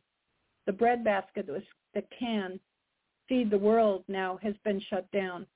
The grain will not be going out. And the wild beasts that Ezekiel speaks of in many places in Scripture, when God uses the term wild beasts, it says in the book of Ezekiel 14:15, it says that the wild beasts, listen to this, seek to depopulate the land. It says they will depopulate the land. What does that sound like? And then plagues speaks for itself. We know that contagions are being spoken about. We've seen what went on with the COVID experiment. And also then, of course, the sword, which is always symbolic of war. Jesus spoke of this, war and rumors of war. So we see these judgments upon our land now, and we see that they will be growing. Again, I'm going to say this because I want to keep this on a positive note as much as possible. God can and will use calamities inflicted by these thorns who proceed from the bramble bush, the fallen ones, to gain the attention of the people. Now, as we have talked about the 2030 agenda in the past, I just want to comment on that just for a minute. Again, these individuals may plan things, but ultimately our Father, nothing escapes his eyes, and whatever they are allowed to do, it is by Father's permission, again, because he's not willing that any should perish. He is wanting everyone and anyone to cry out, because today is the day of salvation, beloved. If you have gone astray, if you have loved ones that have gone astray, neighbors that have gone astray, we need to be ready to present the gospel when the Spirit of the Lord prompts us, because these globalists who mention the year 2030 have a time frame of about 7 years. Now, we don't know if this number is going to change. 2030 is what they have declared. It's not necessarily what God has declared. If God declares something, he puts it in his word. So I want to emphasize God's word tonight. But if we understand that it's going to take another crisis or calamities or crises, if we understand that more are coming and it will be more pervasive than the COVID pandemic, these things must take place for the elites to get what they want to reach their 2030 goals. So the two things that I have written down, and only God knows, I don't know what they're going to look like. Climate lockdowns are certainly something that they could use, and certainly, secondly, the release of a catastrophic contagion, which we're beginning to hear more and more about. Now, we all know that there was talk of eliminating the use of cash, even during the COVID pandemic. I can remember hearing and reading about it, because they were trying to tell the people, well, this virus could be on the physical dollars and we have to get the cash away from the people. Well, their goal is to abolish cash and to eliminate all privacy for the citizens and freedom of the population. Why? Because they can't control them as long as they have cash to use. So as the BRICS nations are moving away from the greenback in trade and the U.S. dollar is losing its buying power through inflation and loss of reserve status, it's going to become easier to convince the population to abandon cash for digital replacement. So, climate lockdowns, the release of catastrophic contagions, the death of the dollar's world reserve currency would and could push Americans. Now, I'm broadcasting obviously from the U.S., it could push Americans and other nations into accepting the use of these central bank currencies. And these are, in fact, I'm being told, I've heard today, are being introduced now in some places. And so they have to remove the elites, who I'm going to call thorns because I believe they fit the picture perfectly, tormenting the people of God, piercing them through with sorrows, and they're only good for burning. They will meet their maker, let me tell you that. God will have justice. Vengeance is mine, says the Lord, beloved. I know we become angry when we hear about what they're doing, but let's be reminded of the King who said, I have already overcome. Let's be reminded that Jesus sits above it all. He knows what they're planning. He knows what they're doing. And he knows that even this he can use for his own glory. And we have to remember the word of God is being fulfilled. Jesus said every jot and tittle is going to be fulfilled. He will and is fulfilling his word. And so to expedite this cashless system, the small businesses would have to be removed.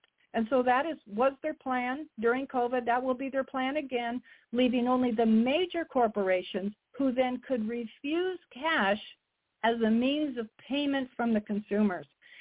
So artificial intelligence-based monetary systems will be used by Antichrist, by the beast system, to search, to identify anyone who has tried to find a way around the system, who want to remain anonymous. It will monitor, it seeks to monitor all your transactions and will gather all your personal information. Now, we know this, but if we're talking about, again, choices people make, all right? The AI chat box, the artificial intelligence chat box are going to provide the public, and probably already are, with prescribed, monitored information. Again, this is not information that is full of truth. This is information that is monitored within the parameters of the data that's allowed by the elitists, okay? So people have chosen and will choose Antichrist and his AI system, his mark, his, quote, privileges, and that which he will use to entice the people into accepting his mark and worship, which is what he seeks. So we know the 2030 agenda includes their human rights document. Well, there are no human rights under this system that is coming in. And it's becoming, as you know, like a technological socialism. We know it is the reset, the fourth industrial revolution. It will be the beginning of an age of feudalism in which we see oligarchs and peasants, all right? We know that the central bank will utilize an ESG score.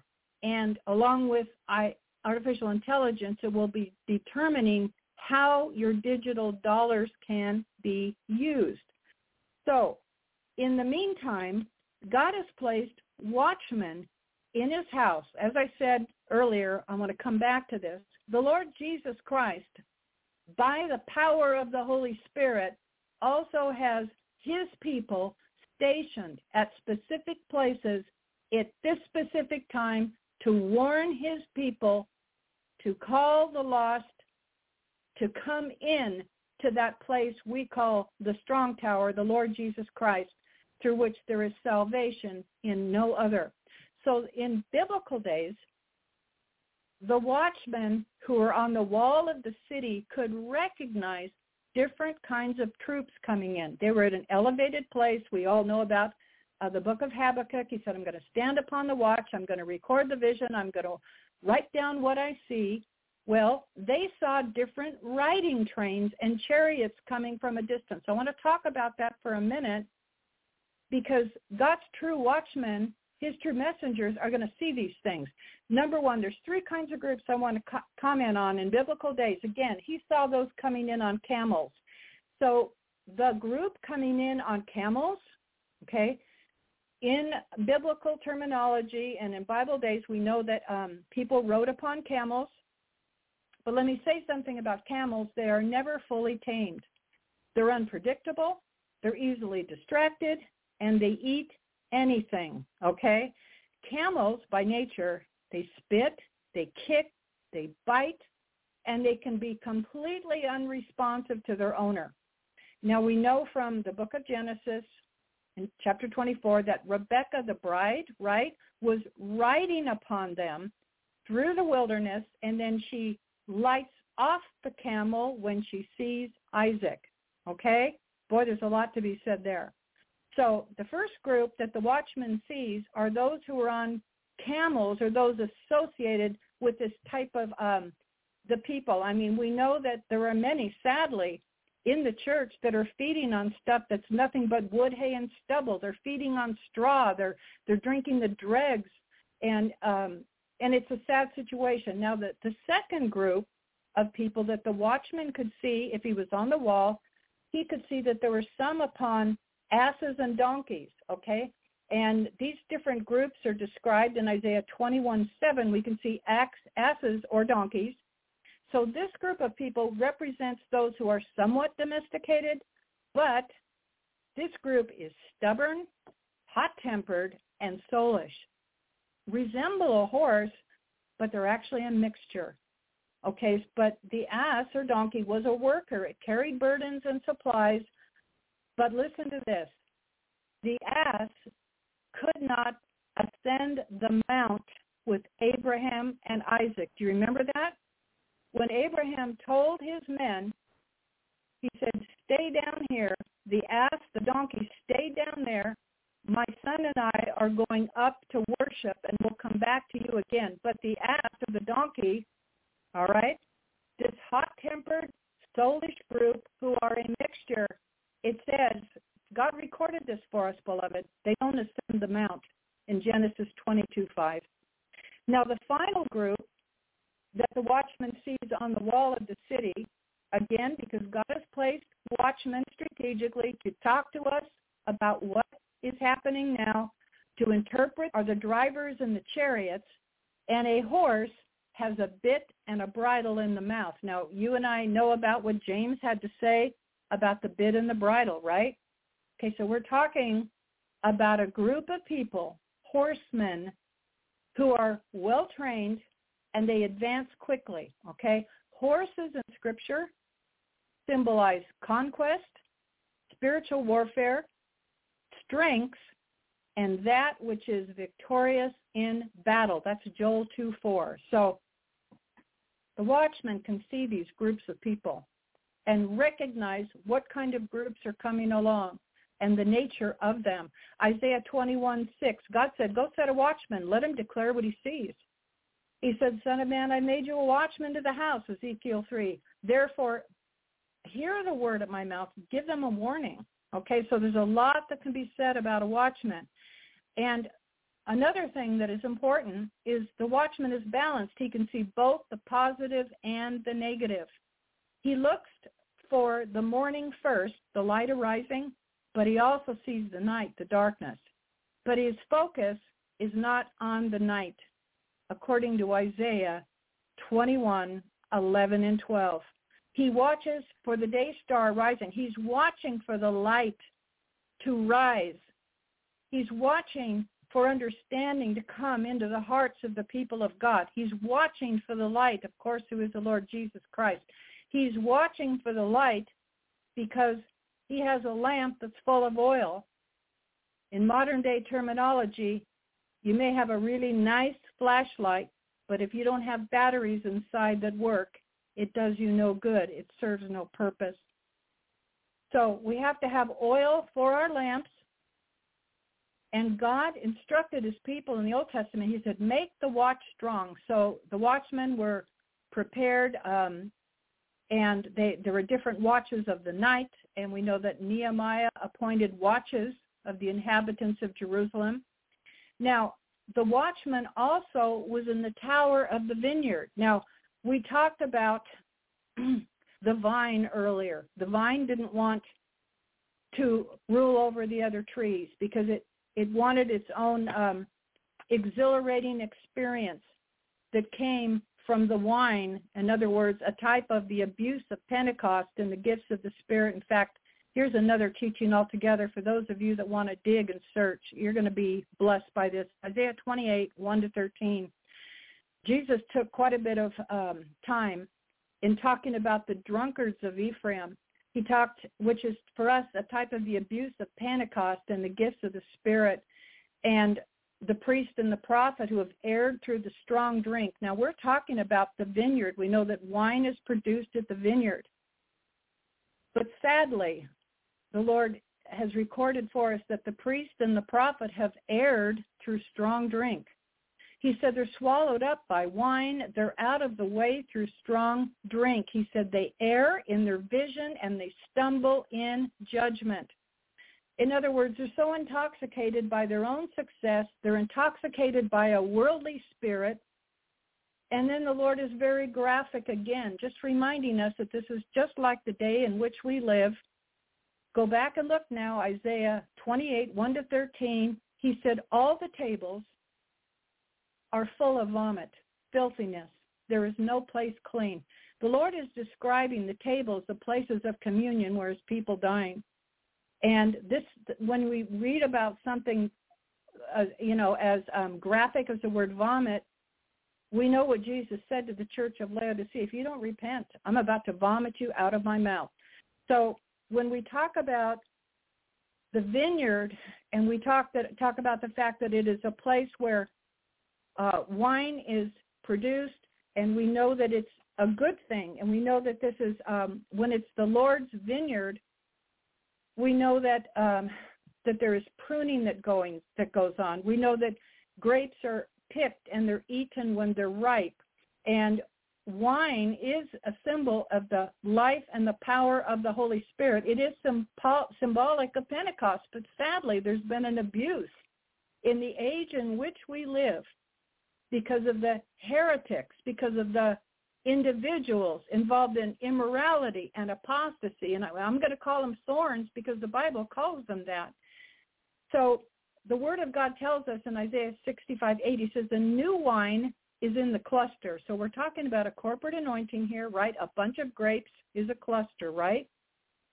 New wine is symbolic of the kingdom and the truth of God's kingdom. And transformation, as you know, is what God's goal, all of us. He takes the water of earth and he transforms it into the wine of heaven. That was the very first miracle that Jesus performed. Now the watchman who's in the tower of the vineyard is able to see some things also. And he was watching for something too. He was watching for locusts, all right? So in Scripture, when you see locusts, primarily in the Old Testament, these locusts come in large numbers, and they could ruin the crops that were growing. And so from a distance, they actually can even look or sound like rain. It's kind of a fluttering kind of sound. And they may be beautiful to behold in light. But let me just make the comment here. That which may be beautiful or looks or sounds like rain, guess what? It may look or sound like God, but it could be devastating. Therefore, God's watchmen, his people that he has placed in strategic places, if they are doing their job, they're going to be warning. They're going to be watching for these locusts that come and will strip and devour and ruin the crop that is growing. What else did the watchman look for? He also was watching for beasts, okay? The Song of Solomon talked about beasts, such as the little foxes that spoil the vine. These foxes would come in and get under the vines and go after the little tender grapes that were growing. But if a watchman is in the tower of the vineyard, if he's watching and if he's aware of what these foxes look like, Jesus called Herod a fox, by the way. If they're watching, they're going to be warning the people. Another thing these watchmen were watching for were thieves. Jesus tells us in the book of John that there are those who try to climb in dishonestly. Jesus revealed himself as the door. I am the door for the sheep. So thieves will try to climb in dishonestly, and there will be those who try to fleece the sheep or steal the sheep. This is happening now in the day in which we lived. It was happening at the time in the Old Testament and also at the time, in the day of Jesus, he talked about those who come in, wolves with sheep's clothing. Fourthly, the watchman, if he's doing his job, if he's in the tower at the vineyard, he's also watching for neglect, all right? There are those who are at ease in Zion, Proverbs 24:30-34, and Amos 6:1. Woe to those who are at ease in Zion. Through neglect, the people are not warned. It is because of neglect of false shepherds. It is because of neglect and misuse of God's great commission, and instead of God's leaders and his people making disciples in his image, they have made disciples in their own image, according to their own ministry, according to what they say their denomination dictates, or according to their own likeness. All right? So there is neglect because people are not being taught the precepts of God. They're being taught the inventions of men. Anything goes. Again, Jotham and this whole scenario in the book of Judges chapter 9, it was during the time of apostasy. Anything goes. Any man is doing what is right in his own eyes. They say we have no law. Anything goes. But what they don't know and what we need to know is that individuals who do not find that place of safety, who are not following and gleaning from faithful watchmen, they are in fact being set up for the lawless one. Beloved, we are under the law of Christ. The Spirit of the Lord has brought us into his law. And the law of liberty in Christ has made us free from the law of sin and death.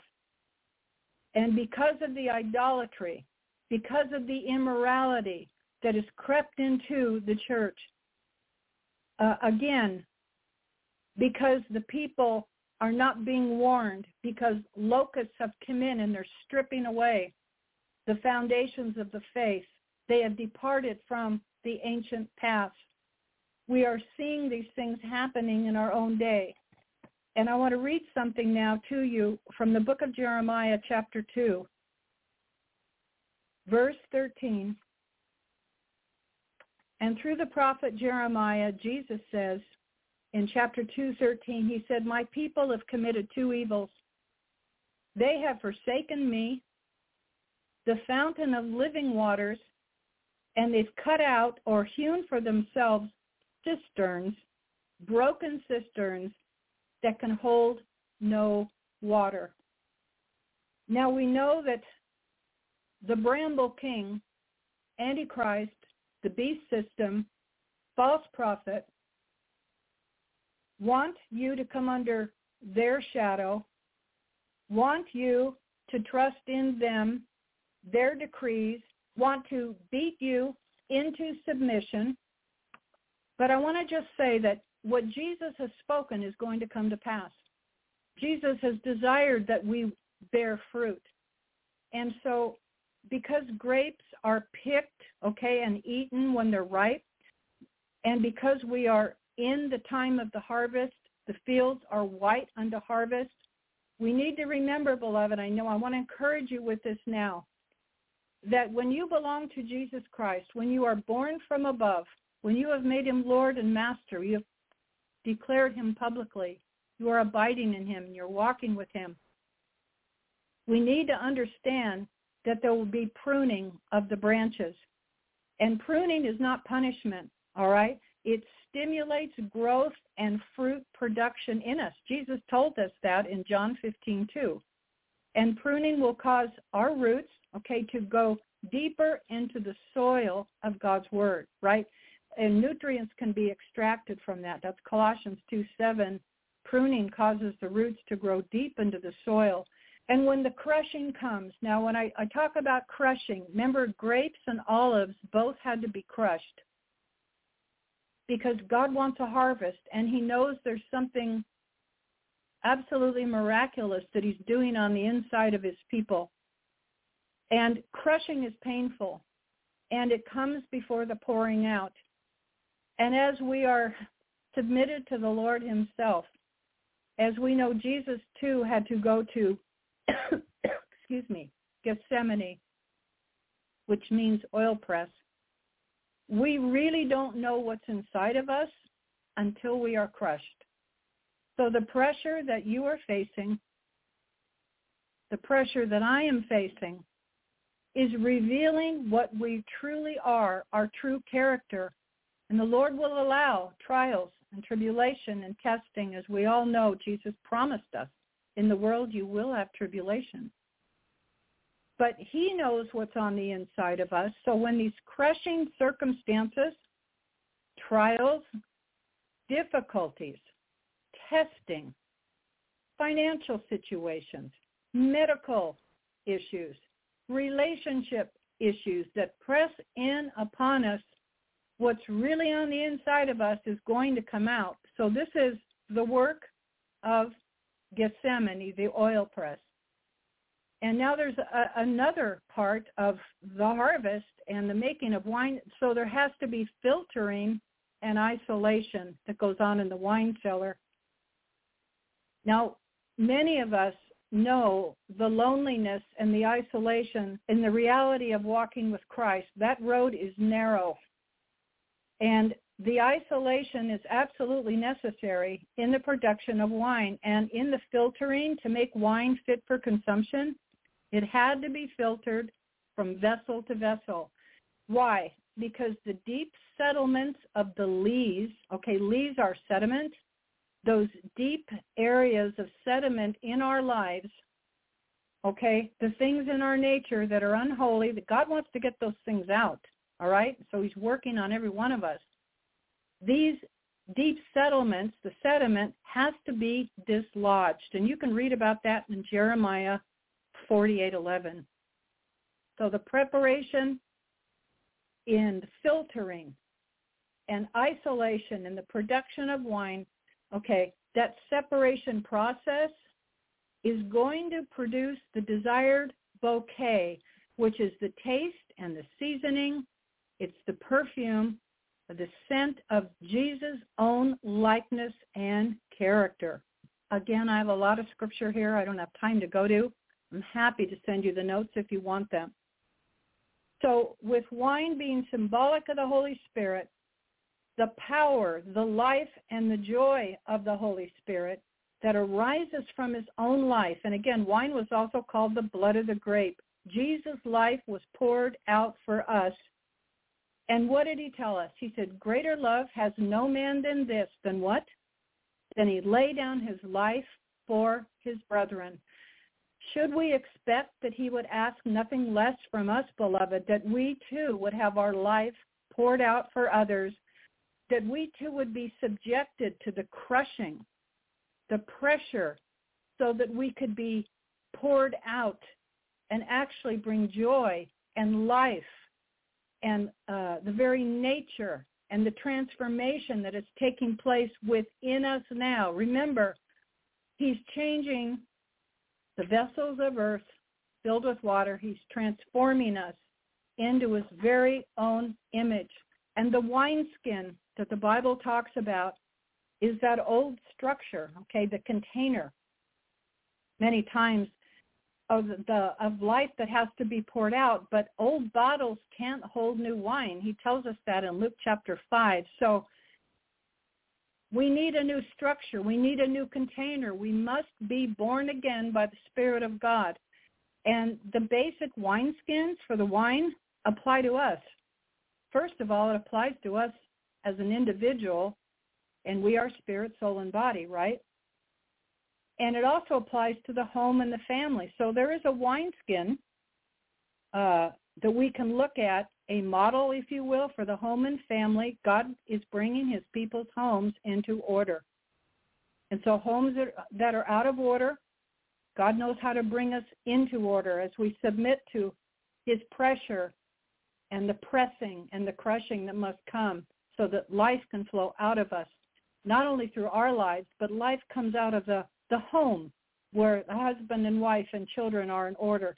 And then finally, the wineskin is also a type of the local church and, in fact, is the proving ground of God's legitimate ministry. In the Old Testament, we know a vine, again, was a type of Israel. In the New Testament, Jesus and his kingdom. And he is the true vine, beloved. And those branches, the believers, you and I are joined to him. And wild branches can be grafted in. And Jeremiah 2:21 warns us, and we have to be reminded, there are also degenerate plants of a strange vine. Again, thistles and thorns, because Abimelech, the Bramble king, has these runners that proceed from that entity. And in Jeremiah 2:21, God addresses the fact, I planted you as a noble vine. Why then am I seeing a degenerate vine? Beloved, we are seeing this because we're at the end of the age. We're seeing evil increasing.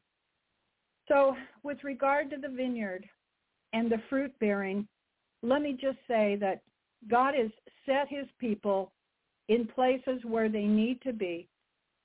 And he is exhorting us to have faith in him and not to place our faith or our trust in a governing entity, in any individual who makes promises, but they're deceitful promises, and it causes God's people to be caught in a snare. God doesn't want our faith to waver, okay? He wants, in fact, he said in Isaiah, 28:13, what happens when we waver? Well, Isaiah answered that. He said that they go forward, they fall backward, they're broken and snared and taken. So he doesn't want us to look back. Jesus said, no man having put his hand to the plow and looks back is fit for the kingdom. Hebrews 10:23, he wants us to hold fast the profession of our faith in him, not in the system, not in an organization, not in a denomination, not in a movement.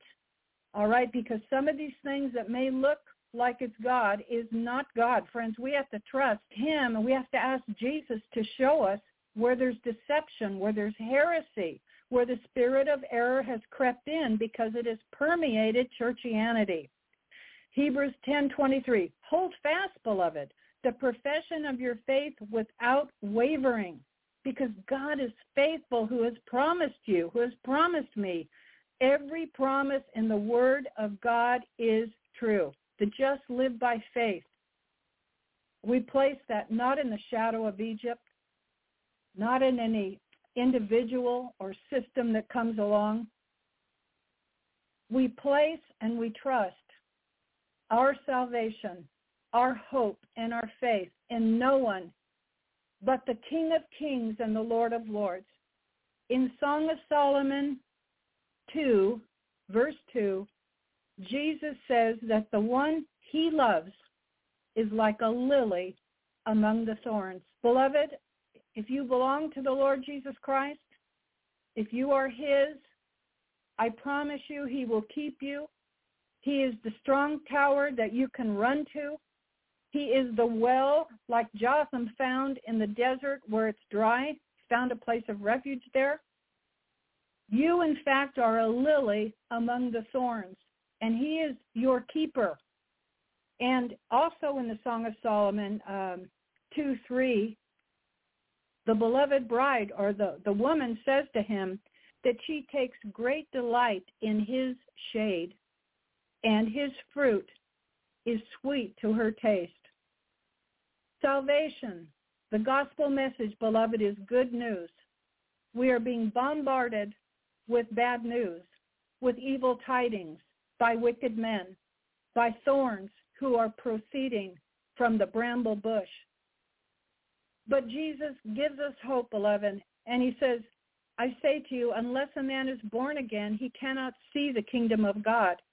So those who are born again can not only see the kingdom of God, they can see and understand and perceive the parables that God has placed in his word for us, because they have eyes to see and ears to hear, because they have oil in their lamps, because they have batteries in their flashlight, and because they know, as Jesus said, oh, this is a good one, John 3:17, for God did not send his Son into the world to condemn the world, but that the world through him might be saved. That is great news.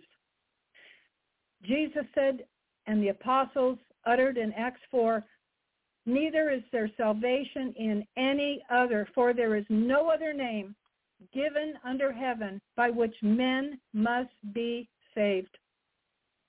In the book of Romans, whoever will call upon the name of the Lord shall be saved. Beloved, it's as simple as calling out to the Lord Jesus Christ for salvation, for help, for deliverance, to have mercy upon us in the situation we find ourselves in. Because if we confess the Lord Jesus with our mouth, if we believe that God has raised him from the dead, we shall be saved. Why?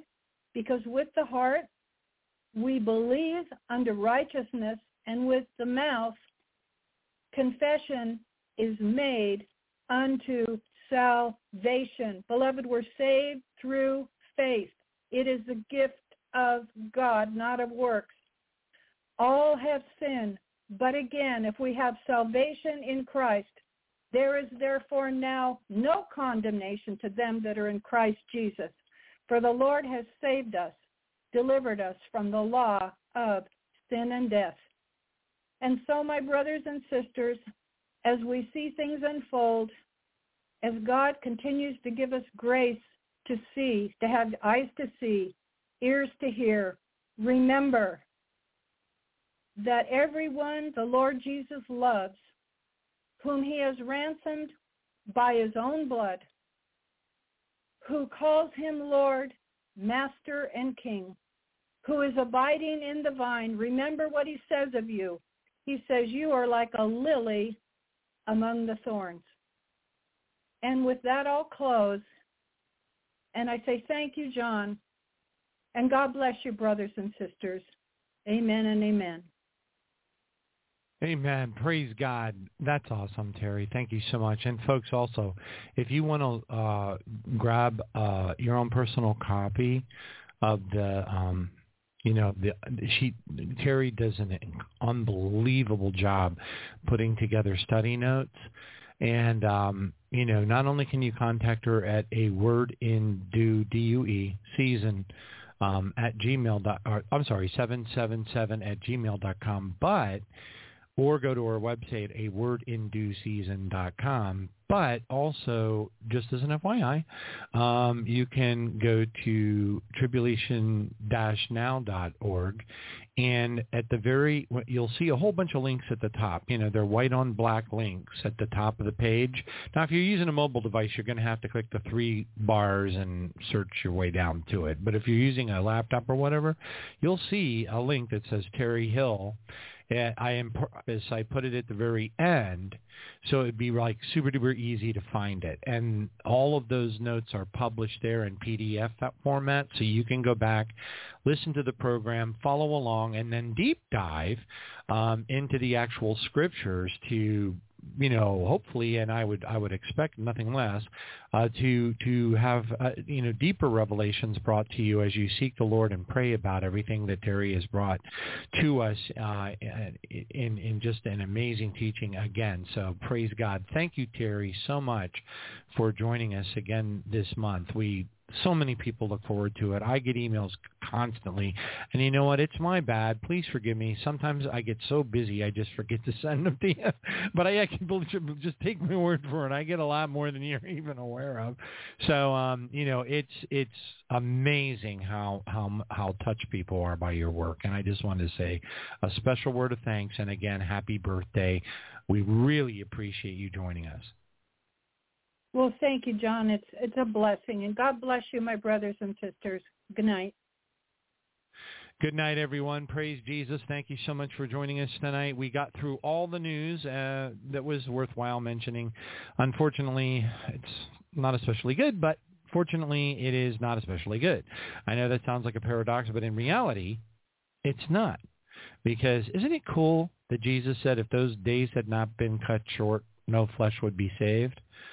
Yeah, so we're living in the days that will be cut short, and that means probably means pretty imminent departure for the group of us. And so please do remember to pray for me. I will be praying for you, and I thank you all. Pray for Terri. Pray for Pipes International. God bless you all. We will see you Wednesday night, 7 p.m. Lord willing. God bless you for joining us tonight. And again, tribulation-now.org, and scroll down until you find the link for Terri Hill, and the show notes will be there. Thank you, Terri. God bless you all.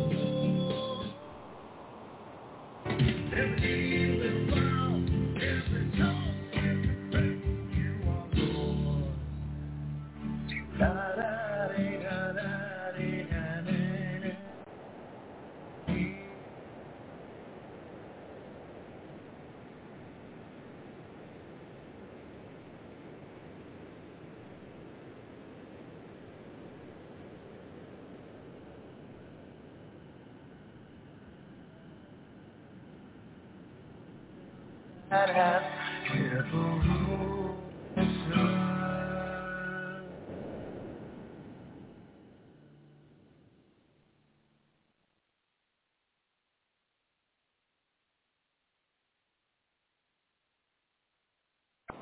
I shall lift my obedient children to the clouds, for they shall see my glory.